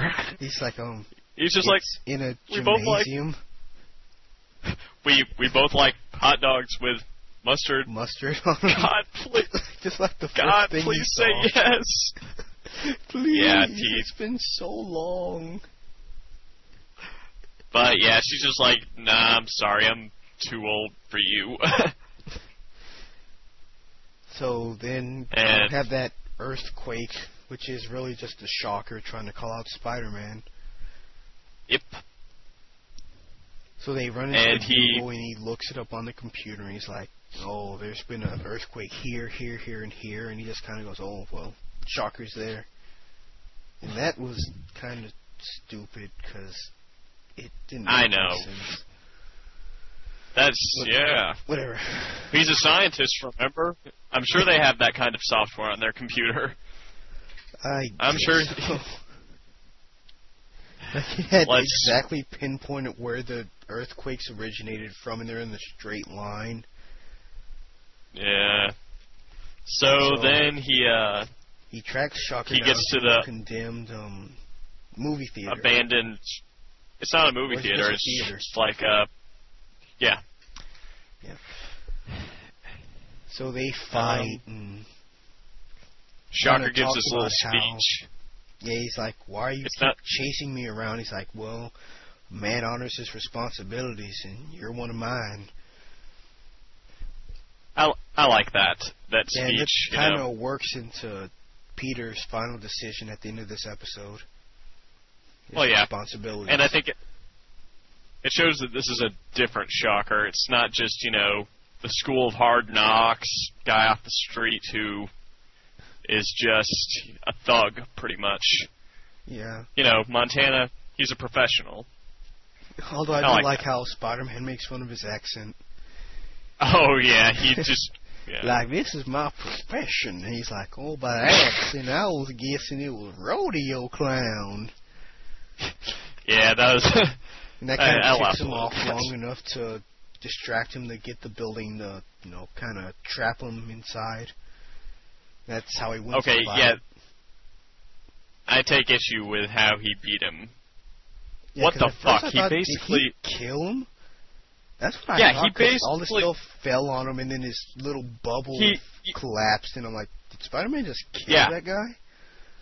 He basically dropped a building on him, and I mean, I know they established the suit gives him some kind of durability, but I don't think if, got an entire building just collapses on you, cement drop on you, the Jesus suit isn't Christ. Help. Yeah, that was just... didn't sit right with me. Yeah, it seemed like he took too big a risk. I guess you could say since he's a teenager and he's more impulsive, you could say he's just irresponsible at this point in his life. He's only been Spider-Man for... Has it even been a year yet? It's been a few months. They established that at the beginning. It's been since... not too long ago he got bit by the spider when he was at Connor's lab. Yeah. And then at the end... He returns the camera and gets the money back. Oh yeah, but we forgot the other part. Harry's all pissed off at his dad's, right? Or is that afterwards? Yeah, he's pissed at Peter because he still didn't get any help. So he walks in and throws his backpack and knocks a potted plant off the table. And Norman's just standing there. He's like, you don't seem in a very good mood, boy. He's just kind of like, well, I'm not popular. I can't get good grades in calculus and all this other stuff. And Norman's no help at all. He's just like, you know what? You need to be a man. If you want to be popular, be popular. If you want to pass a test, study. And he's just like, he's just so heartless towards his own son. He gushes over Peter, but Harry that is barely Norman, worth his time. Yeah. But still, I'm by the lighthearted tone that this series kind of has. I was surprised by just how rough they kept Norman.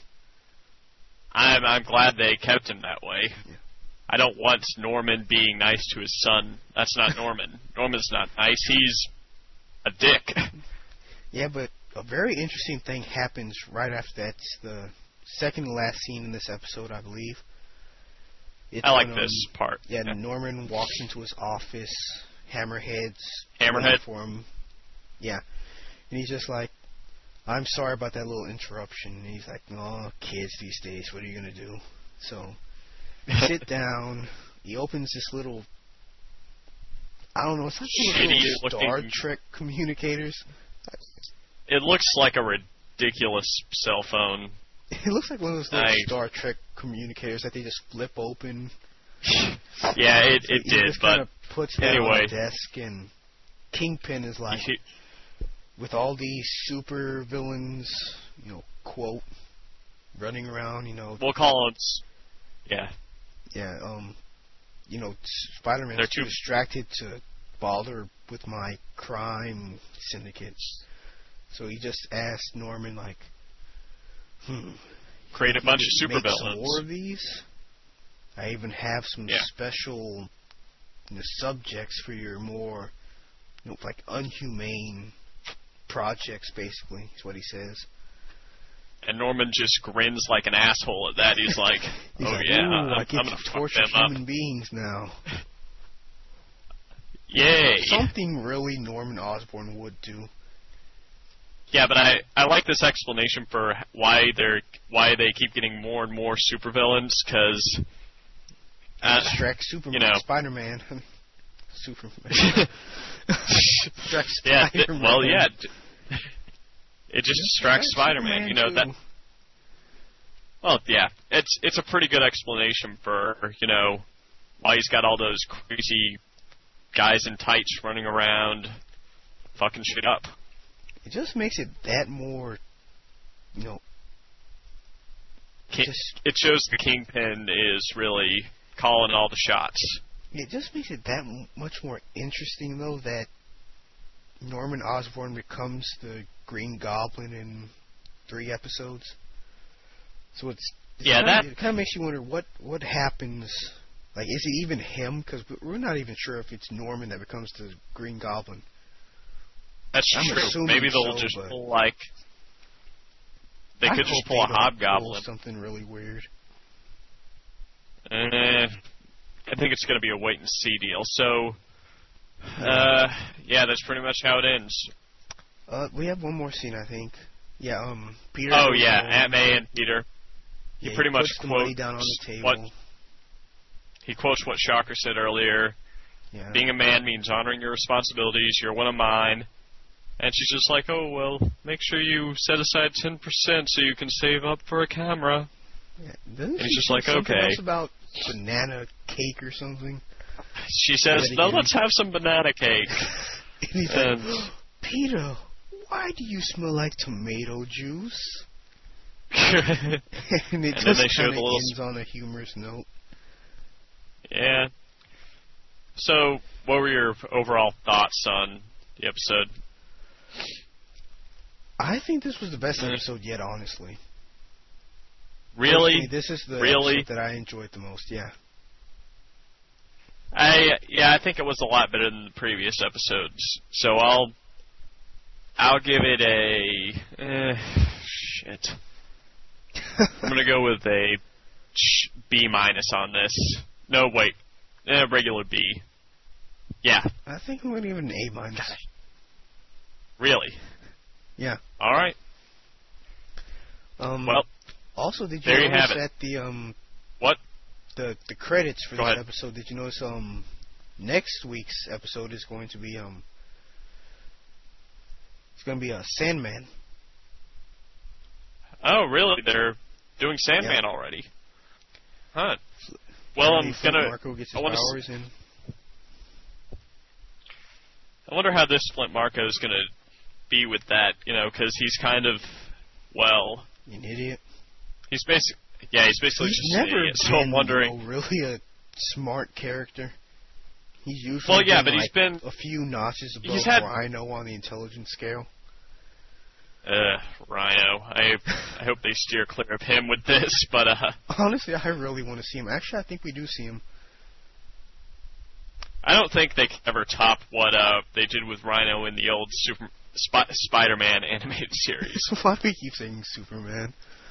I don't know. I've got Superman on the brain. But yeah, like the Penguin. So yeah, I can't wait to see where this series goes. Looks promising. Yeah, that's pretty much what our opinion of it. Should we take a break and then come back to our impressions of this year's theatrical releases? I think so. All right. Is it better to be feared or respected? And I say, is it too much to ask for both? I humbly present the Jericho. The piece. So the upgrade is complete. Tell you what, Throw a little hot rod red in there.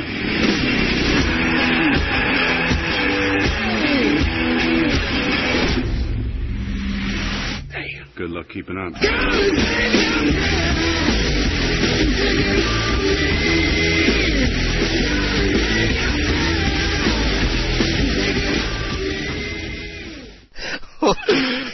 Oh, okay. It's time to talk about the Iron Man trailer. Newest theatrical trailer of Iron Man, actually. Awesome. This is the spectacular. Best trailer I've probably ever seen for anything in my life. Oh God, I know. I think I took issue with one thing, but it was so minor I don't even really What was it? remember it. God, I think it was the scene where he's getting the armor put on. The one where Pepper walks in. It just looked slightly. It didn't look like they'd finished with the effects on it. Yeah, the effects just looked. I don't know, but that's the only gripe I have with it. I'm positive that'll be fixed before it's released. And even if it's not, I'm not going to drag it down 5 points just for that. Because all the movie looks effects in that trailer were just top notch. Oh, this looks fantastic. I can't wait. Robert Downey Jr. is Tony Stark. There's no other way to say it. He's got the attitude. He's got the look. I can't wait to see that. And go ahead. I'm just very excited to see Terrence Howard as Rhodey. Oh yeah, oh God, I can't wait for that. Even if they don't do a War Machine, I just want to see his Apparently performance. He's supposed to be in the second movie. Sweet. Isn't Nick Fury making an appearance in this one? Yeah, I think he's going to have more of a bigger role in this one than he will in Incredible Hulk, because apparently those two movies will overlap a little bit. But so they're creating a continuity for the Marvel movies? God, I really wish they really done that when they relaunched Superman, but since they kind of wanted to go with that, back with Richard Donner's Superman series, they didn't get to do that with Dark Knight. Little disappointed, but then again, with the new take that they've taken with Batman, it probably wouldn't have worked anyway. But that's true. We're getting off topic. That we'll get to that in a little while. Yeah, when we talk about the Dark Knight. Yeah, there's really nothing really I can find that's wrong with this trailer. It gets me excited for the movie. Yeah, I love the scene. It's after he's flown the prototype armor. The jet in his boot breaks and he kind of falls to his house. Oh, and it's kind of after that, the next scene is he's making a martini. He's and this computer tells him that the Mach 3's finished. He's like, "Would you throw a little hot rod red in there?" You just hear this awesome music playing, and you just see all the plates of the armor being put onto Tony Stark. You just see the music in this trailer. He's damn, he's good looking enough. Oh, the music is great throughout the trailer, and a lot of funny moments when Pepper Potts walks in and sees him getting the armor put on. I think it's Pepper. She's like, "What are you doing?" It's just well, come on, this isn't the worst thing you've caught me doing in here. I thought that was hilarious. That's just one thing about Robert Downey Jr. He's just so good at just being funny. A very serious actor, yet he just has this charm about him that's just great for comedy as well. Which is Tony Stark, essentially, Yeah, he's a very charismatic person, and Yeah, it carries over well to the character. What do you think about the Ironmonger design? Oh, the Ironmonger. It looks. Obviously, they need a villain because that's another thing I'll talk about later. Crappy Hulkbuster armor, honestly. That's what I was thinking. It does look like Hulkbuster armor, and it's just. I don't know. We'll see how it goes. Maybe they'll explain how it's able to take on his finished Iron Man armor and not get the shit blown out of it. I'm assuming, like, I hope they you explain. look at it, it definitely has a lot more, bulk to the exoskeleton than Stark's does. Yeah. So it has that added protection, and I'm gonna assume that there's some, pretty big weaponry hidden inside that thing. Well, yeah, because you see that huge-ass explosion like, near the end of the trailer. Yeah, So some can't shit's tell gonna if go that's down. because that's right when Iron Man's like jumping and like punching the Ironmonger, so it's kind of hard to tell exactly what that explosion's from. Yeah, well, But he does like have a machine gun or a chain gun or something in the armor, because you see him shooting at Iron Man with his the helmet off. yeah, And like yeah. opens up this arm shield thing.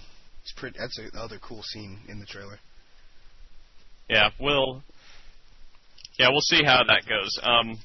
Another thing I like about the ending, Stark goes, there are rumors that I've been running around as a kind of superhero. He says something like, I assure you, I am not the superhero type. Yeah, he's like, obviously I'm not the superhero type.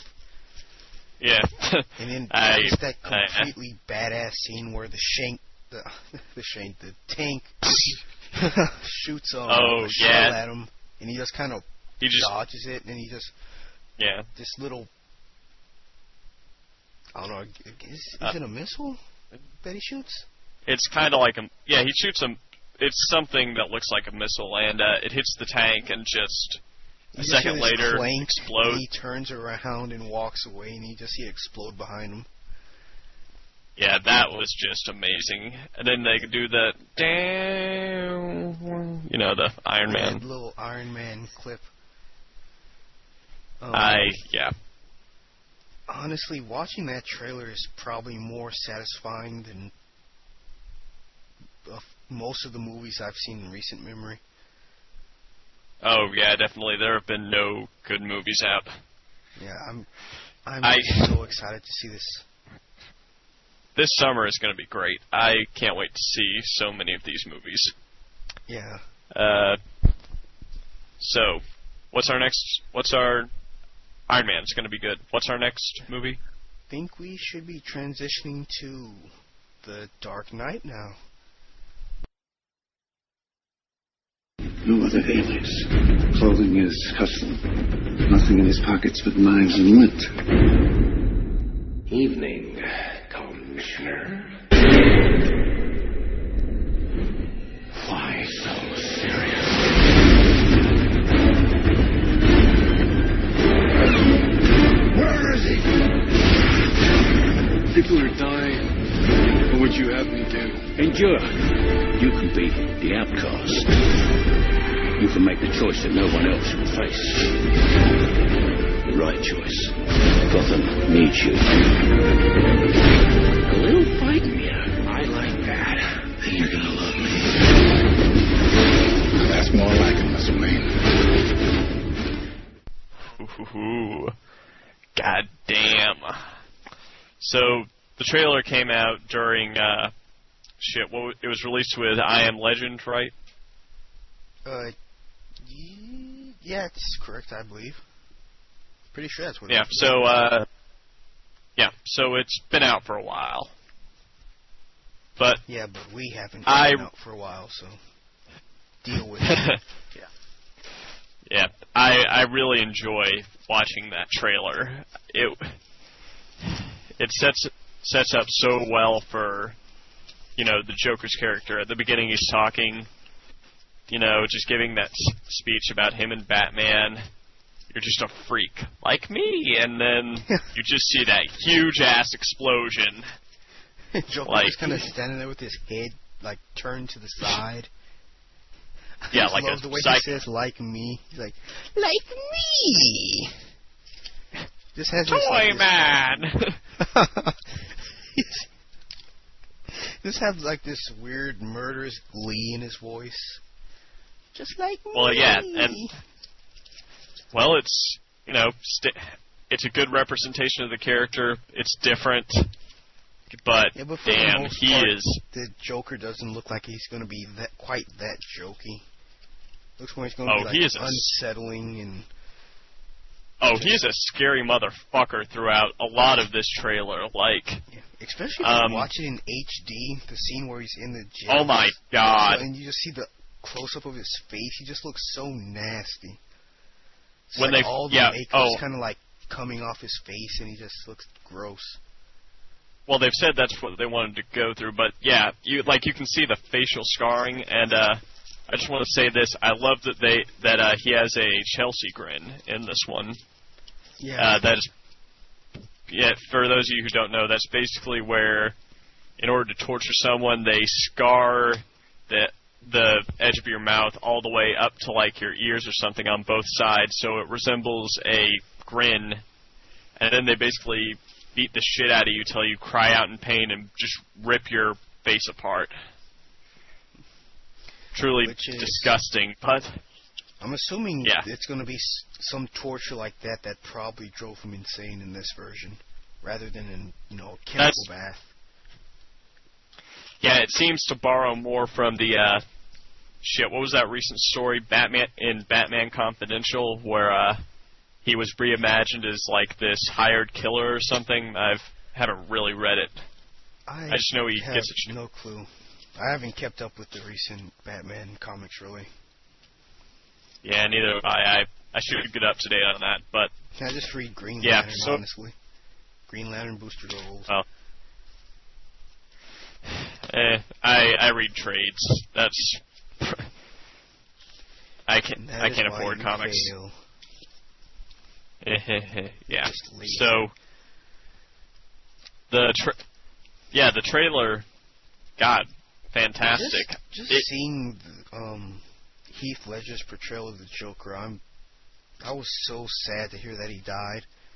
Just from the performance in that trailer, I'm just like, what else could we have gotten out of him? It seemed like he was really just hitting his stride as an actor, and then he just dies. I mean, yes, it's very sad. I'm saddened by it, and like if you haven't read Christopher Nolan talking about Heath Ledger's death, you should read it because it's incredibly touching and incredibly sad. It's an incredibly well-written piece.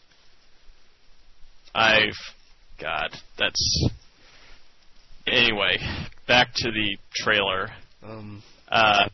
There's just really chaos all too much of I'm sorry, go ahead. Huh?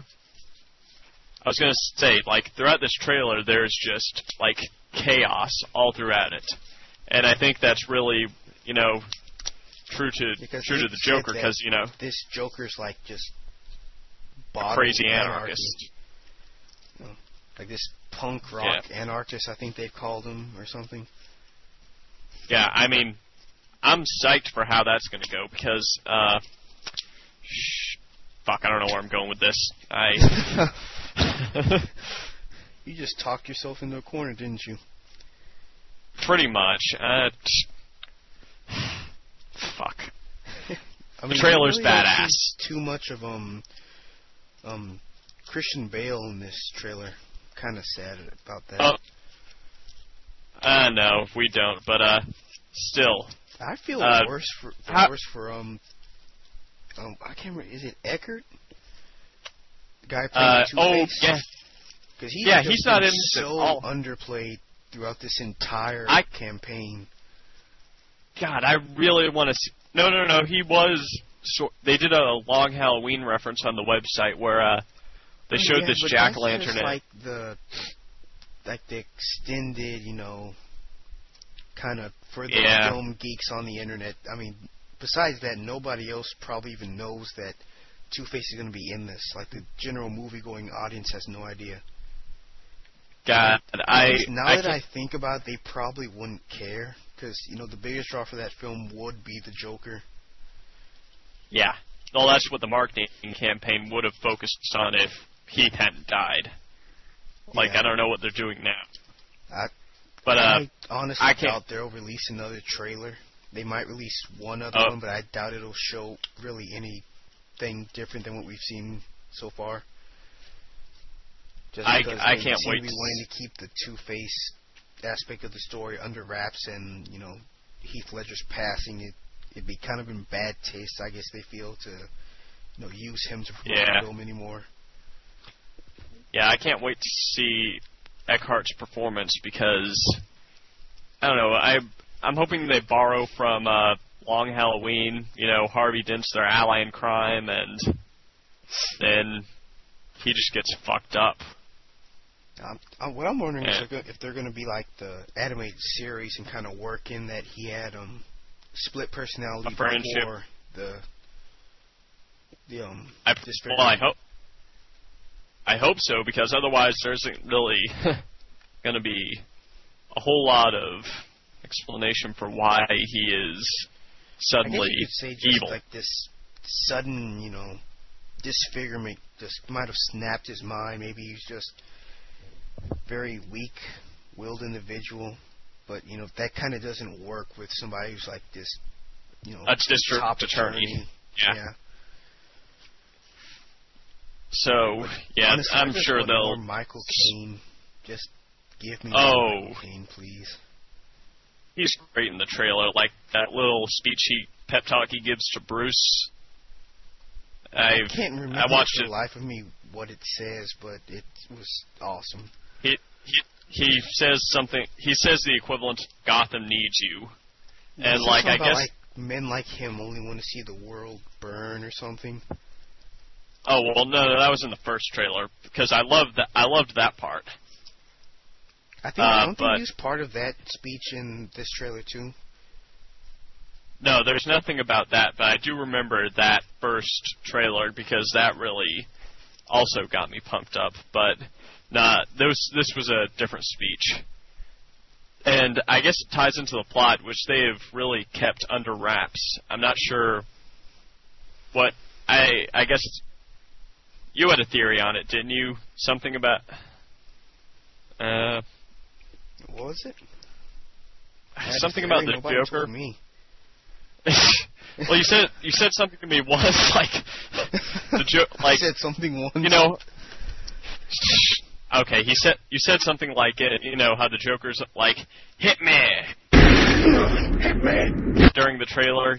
Maybe he's gonna and like in the marketing campaign tonight, you're gonna break your one rule.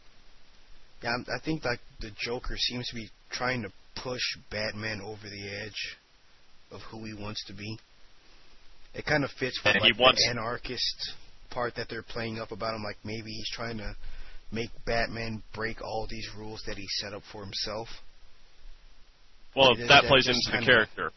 Yeah, that just adds two sides to the same coin thing. Well, Batman is order, Joker is chaos. That's pretty much it. He wants to break the ultimate symbol of order. He just wants to infect because this city with, whatever Joker is. Yeah, he wants to make shit go crazy, and from the trailer, it looks like he did a pretty good job. Because, he's got a fucking rocket launcher, like, halfway through, right? He just, like, shoots it. I just love the look that he gives, like, after he fires it off. He's such a creepy asshole throughout this. Like, when he's walking up to Rachel Dawes, he's just like, got some fighting you. I like that. He just licks his lips in the most, like, disgusting way. That was... I like that. And it's like, Jesus Christ. Well, that's the Joker. He's fucking crazy. And then I love that line, Batman, you're gonna love me. Then just shows up and, I guess, beats the crap out of him. Yes, we're gonna be so beautiful together. That's...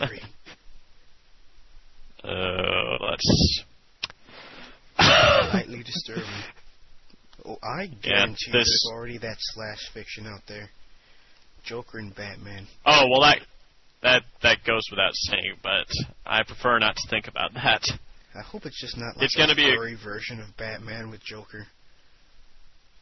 God, if it isn't happened already, it will now, because I've seen think we know certain people who have probably already considered that. Let's Let's not. Yeah, we're just gonna stay clear from that anyway. Actually, so what do you think about the bat pod that he's? Oh, I meant to ask that earlier. You know, at first I thought it was. I didn't like the way it looked, but you know, now I'm on board with it. Just seeing Batman on it, I thought it looked like a pretty sweet ride. I still hate it. Really? It doesn't bother me. It doesn't make sense. I'm assuming the Batmobile something smaller than that big ass Tumbler, but couldn't he just build a regular car? I don't know. I'm assuming that somewhere in the film the Tumbler will become damaged, and they won't have enough time to repair it or something akin to that. It just seems like, honestly, I think he's just doing it so he has something like, I don't know, maybe gas in Gotham's going up. I don't know, but I mean, basically, it just comes down to the fact that, you know, this is something smaller. It's more mobile. He can do more with it than he could with the Tumbler. But still, it just looks so stupid. It has like these giant wheels and like, does it have like friggin' like? It's got these two giant prongs in the front, which I thought were. I think they're like grenade launchers or something. We'll see. I don't know about that, but yeah, it just looks so stupid on it. I was gonna say something, but oh yeah, the real reason this was included in the movie: kids need a new toy. That's pretty much it. Yeah, that might very well be it. So yeah, in spite of that, the movie's gonna be good. You should go see it. I'm excited. I'm so excited. I love Just keep at it. Oh, God. Just so you know, it's 3 o'clock in the morning right now, so excuse us if we're getting kind of crazy. We're tired. Give us a break. Anyway, so, yeah, movie's going to be good. And that brings us to our last summer release, the recently released trailer for The Incredible Hulk.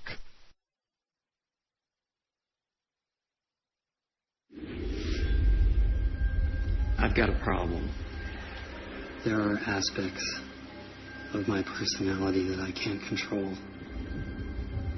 See a shrink. It's a little bit more complicated than that. Bruce, trust me when I tell you I've heard them all. Not this one.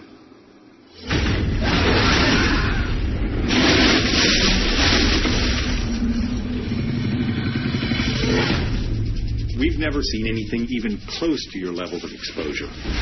That you survived an event like that, it's beyond my comprehension. I don't want to control it.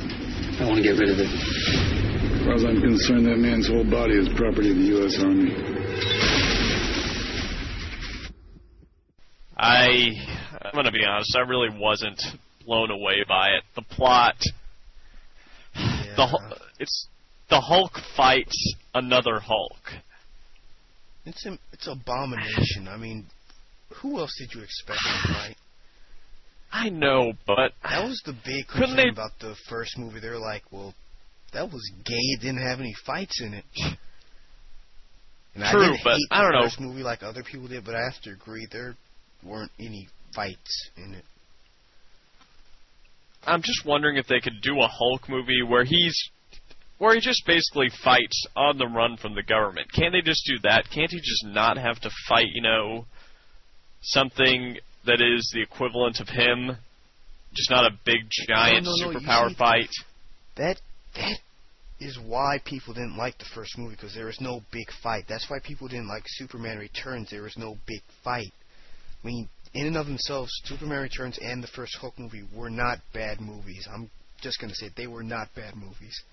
They did not have I agree. The big fights that people were expecting to see. They didn't have Superman versus Doomsday or Darkseid. They didn't have Hulk versus Abomination or whatever other villain he has. I don't think there's really another one who could be that interesting, but Yeah. Well, they're two very different characters, though. I mean, with Superman, you expect him to fight.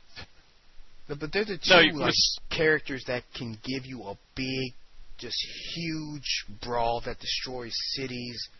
They are like the two strongest characters in either of their, for Marvel and DC. So when they have movies, people are going to come there and expect, he's going to wreck the place the fuck up. Well, he can do that, but does he really have to fight a supervillain? Okay, look, I know you expect something like that from Superman. Superman has a bunch of supervillains. He's got Luthor, he's got Darkseid, he's got Doomsday even. That could have been cool. I mean, you expect that from Superman, but the Hulk, the thing about him is he's a monster. I mean, I don't even know why he's... They want monster smash. I know, but can't, like... just beating the ever-loving shit out of each other in a huge can't city. It just be a monster on the run, like, or Banner trying to deal with being the Hulk, That's not what like... this movie is. I mean, they even showed in the trailer, he is running from the government, but apparently they do catch him, which I don't know why they told us. That's one thing that pisses me off about this trailer. They basically show you how the film starts and how the film ends. Because I've read that pretty much. in fight scene where Hulk and Abomination are running toward each other, that is the final. Like half an hour long, right? It's like 26 minutes long, which is awesome. I can't wait to see that. But still, this trailer is basically a very small outline of the complete movie, basically. I don't know. No I'm gonna see it. Yeah, that's another thing. I've seen the entire plot, so I wish they could do something. I'm just going for the fights, and I'm sure the fights will be cool, but sometimes I wish there could be just more than just the really sweet special effects. I wish they could just do, I don't know, something different. Well, Edward Norton's a great actor, so. I'm he was that good. he's gonna give a good performance, and that'll be another reason that I'll be happy to see this movie. Oh yeah, I thought he did a pretty good job in the trailer, so I'm gonna see it. And yeah, like you said, pretty much just for the fights. And also their Ross, Thunderbolt Ross looks pretty good. Oh yeah. I wasn't sold on how pictures of him, but after they got him in makeup and the mustache and everything, he looks pretty good. Well, how hard is it to do Ross? You pretty much just, grow a mustache, get an old guy, and just that good military, personality, that look to you. Yeah, act all gruff, or gotta get the Hulk. He's my property. Boy belongs to the United States of America. Yeah, so we'll see. I'll see the movie. What do you think about actually Abomination's design? That's one thing. I really want to see what you think about. They may. What the fuck is up with his hollow rib cage? I mean, how is it possible to stay up? The guy's directing. I don't remember what his name is, but he basically said that. I don't remember exactly what he said, but when it came down to it, he's just like, the original Abomination design is stupid, because there's really no reason he should look like a fish man. And I have to agree. There's no like foreign DNA involved with his transformation. So the fact that he has scales and fins, it doesn't work. But what possesses him to make his mid-region just hollow? It's not hollow. It's like his rib cage, all of his bones are like growing through his muscle mass, basically. So he kind of has like this deformed, I don't know, burn victim look to him. Well, yeah, I guess that kind of makes sense, but I don't know. That just kind of threw me. I mean, he looks cool. He looks big. he's someone for the Hulk to fight. So we'll just see where it goes. I kind of like the way about there no being fights and. We want fights, guys. That's boring. We want to see someone. Yeah, I wish. Just part of me kind of wished Solomon Grundy movie and have him fight Hulk. Both sides. Superman versus Hulk. Superman versus Hulk. DC, Marvel, make nice. Right now. So that's our last movie, right? I believe so, my friend. All right. So, do we have anything more to discuss? Well, overall, what do you want to give, as a series so far, what do you want to give, Spectacular Spider-Man? B-, just the first episode sucked, and I don't know, the quality's gotten progressively better, but I think it's just a flower waiting to bloom. Okay, so, I think it's going to get better. I think it's going to turn into a series we want it to be. The comic book fans will enjoy. And kids will enjoy. Would you recommend it, or is it just like fanboys only, or what? I think I would recommend it. If you like Spider-Man and if you want something different from the old animated series, you know what? Give it a shot. I think you'll find something that will grow over time. Don't give up on it. It's a little series that could.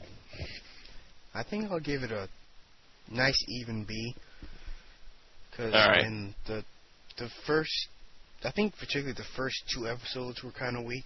Definitely the first one more than the second one, but it's getting much better, and I hope to see it progress, upward into the future. So, actually, you want to take a moment to talk about the Watchmen movie? Oh, the Watchmen movie, yeah. I was excited about them making a movie for a long time, right up until I saw some of the screens for the movie. Yeah, those character pictures, Jesus. Those costume designs. The comedians just looked flat out retarded. He looks so stupid. Shit, how do you say his name? Ozymandias. Ozymandias? Ozymandias, okay. I'm pretty sure. Ozymandias, well, yeah, I don't know, the rubber suit, reminded me it had rubber nipples on it. Oh, God, did it? I didn't even check that. Did they consult Joel Schumacher when they designed these? Everybody had rubber. Night Owl was rubber. Everybody had, nipple. It was just... Was it me, or did Ozymandias, whatever his name is, did the guy playing him look like Tobey Maguire to you? He looked way too young, way too skinny. Because Ozymandias is supposed to be like the peak of human fitness. He's supposed to be like this. He's supposed to be like 50 in Watchmen, isn't he? Yeah. 40s, 50s. Yeah, they're all pretty old. Fantastic shape. This guy looks like he's 20, 30 maybe, and he's like skinniest person I've seen. Yeah, I know. That pissed me off. And then, holy shit, Spectre what was it? Looks kind of like Morgan Webb from G4 TV. Honestly, that's the first thing I saw when I saw a picture. I'm like, is that Morgan Webb? Oh my God. I didn't catch that, but Jesus Christ. Yeah, you're right. The comedian's design. I'm just going to say that. Yeah. I have a lot of love for the comedian character, and they just fucked him up. He just looks... For some reason, when I see him, it looks like friggin' Larry the Cable Guy to me. I don't know why. I know. The only part... The really big thing is just the mask. The mask just looks... Yeah, the little how hard mask he has on. How hard is it to do a looks domino like Robin's mask? domino Honestly, mask from Batman and Robin. I know, and that's what pisses me off. It's really not that hard to do. They just keep, you know, Joel Schumachering everything. Yeah, that's the term. Terrible too, because his suit is rubber. Yet again, why was it rubber? It wasn't rubber in the book. Ozymandias didn't even have a friggin' suit. It was just that gold thing with robes, but yet it's rubber. Yeah, I mean, the only character they managed not to screw up was Rorschach, and it's a man in a trench coat with a mask on. You can't mess that up unless you're actively trying to. And you told me earlier they were talking about changing the ending, right? Like, apparently, yeah. There's been some rattlings around the web about. Apparently, Zack Snyder, who directed 300, directing the Watchmen movie, said he wants to keep the ending of Watchmen. He wants to remain faithful. He wants to be a faithful adaptation of the book. But apparently, I've heard that there's some talk rumors. Some rumors that the ending might change, which is distressing. I'm not sure how much of it might be changed. Yeah, the question is how drastically, because the ending to V for Vendetta was changed, right? I know it was different than the comic book. I never read. Rain naked scene that Alan No. About. At the end, Evie was supposed to become V, the new V, after he died, and she didn't. Yeah, she did. But she did in the she movie. Put on the mask and everything. I don't remember that, but okay, if you say so. Yeah. Well, sure. even if they did, if it's just something like that, I won't get all pissed off about it. But if they if they fuck up I can't say his name. Ozymandias. If they fuck up his plot in any way, I'm just going to be pissed because that's the central part of the movie, the story. Actually, I heard some really cool news about the Black Freighter. Oh yeah, are they cutting that out? Movie. Actually, no. I've actually read that Jared Butler, who played King Leonidas in 300, is going to be the star of the segments. Yeah, apparently he's going to be the the shipwrecked sailor. That's awesome. But I'm excited. I just hope he hides his accent this time. God. Oh yeah. Well, Scottish Spartan. The thing I'm wondering now is, how can they not make this movie 3 hours long? Like, how can they not make it that or longer? I mean, Jesus. If it is, it better be 3 hours. Oh, but most people don't want to sit there in the theater that long. You got to think about them. Most people aren't even going to understand what Watchmen is about, so we don't need to appeal to them, honestly. You just need to make a movie that remains faithful. Like, if Zack Snyder wants to remain faithful to this book, then it is probably going to have to be at least 3 hours long. At least. He better remain faithful. Or he's going to get an angry letter from us. Well, whatever. Alan Moore is just going to go, Suicide. I'll get up on that move before they ever started. Alan Moore, God, I don't know what Alan Moore might do. Didn't he, sign off all his money to Dave Gibbons? Oh, yeah, he did. He was like, I don't want any money for this. Don't put my name on that piece of shit. You probably need it more than me. I have my beautiful snake god Glycon. Alright, let's not make fun of Alan Moore. He might be listening somewhere. I love somehow. that man, but good lord, he scares me a little bit. I'm sorry. I think part of his part of it is just the rings. Maybe it's the crazy hobo beard. You know? Oh, don't diss the beard. And those rings are just badass. You could actually hurt someone with those. He basically has metal gauntlets made out of just rings. Yeah, he does. Reminds me of Hal Scary. Jordan when he stole all those Green Lantern rings when he was infested with parallax, and he's just like holding them up and he's like, Oh. yeah, smile. I just imagine Oh, that Hal was more like that. He's like, oh, glad. Oh my. Oh God. He's gonna like fly He- over here he- and like choke me in my sleep now. Okay, so anything else? No, but this is our first podcast. We're just trying it out. You know, we did wait till like 1 o'clock in the morning to start. It's 3 o'clock now. We're on vacation. We aren't exactly in the best frame of mind at the moment, so excuse us if the podcast isn't great, but we'd love to hear back from you. We'd love to get some suggestions for what we can improve. If you guys like to hear us cover something, anything, just let us know. Contact us at themidnightagents@gmail.com, and we'll be sure to write you back, address it on the next show, whatever. Just please let us know at the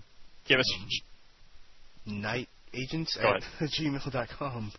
And it's late, I'm sorry. Give us a chance, please. Yes. I'm just kidding. Whatever. He's really going to go to sleep and cry about this, so please give us a chance. I'm just a wreck right now. So, and the plan for next week's show actually is, we plan to go back and review Superman Doomsday and Justice League The New Frontier. We're going to talk about what we think about those movies and some compare and contrast to the old DCAU, of which we're both huge fans. Grew up watching it. We love it. We want more. God damn it, Bruce Timm, get off your ass and please bring back Justice League Unlimited. Jesus.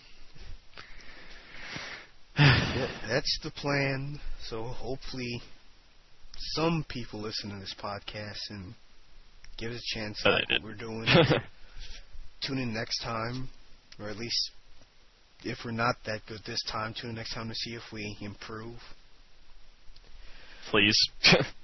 Yes, if you want us to improve, I implore you yet again, please contact us. Please send us an email at nightagents@gmail.com. And I think that's it. Bye-bye. Goodbye!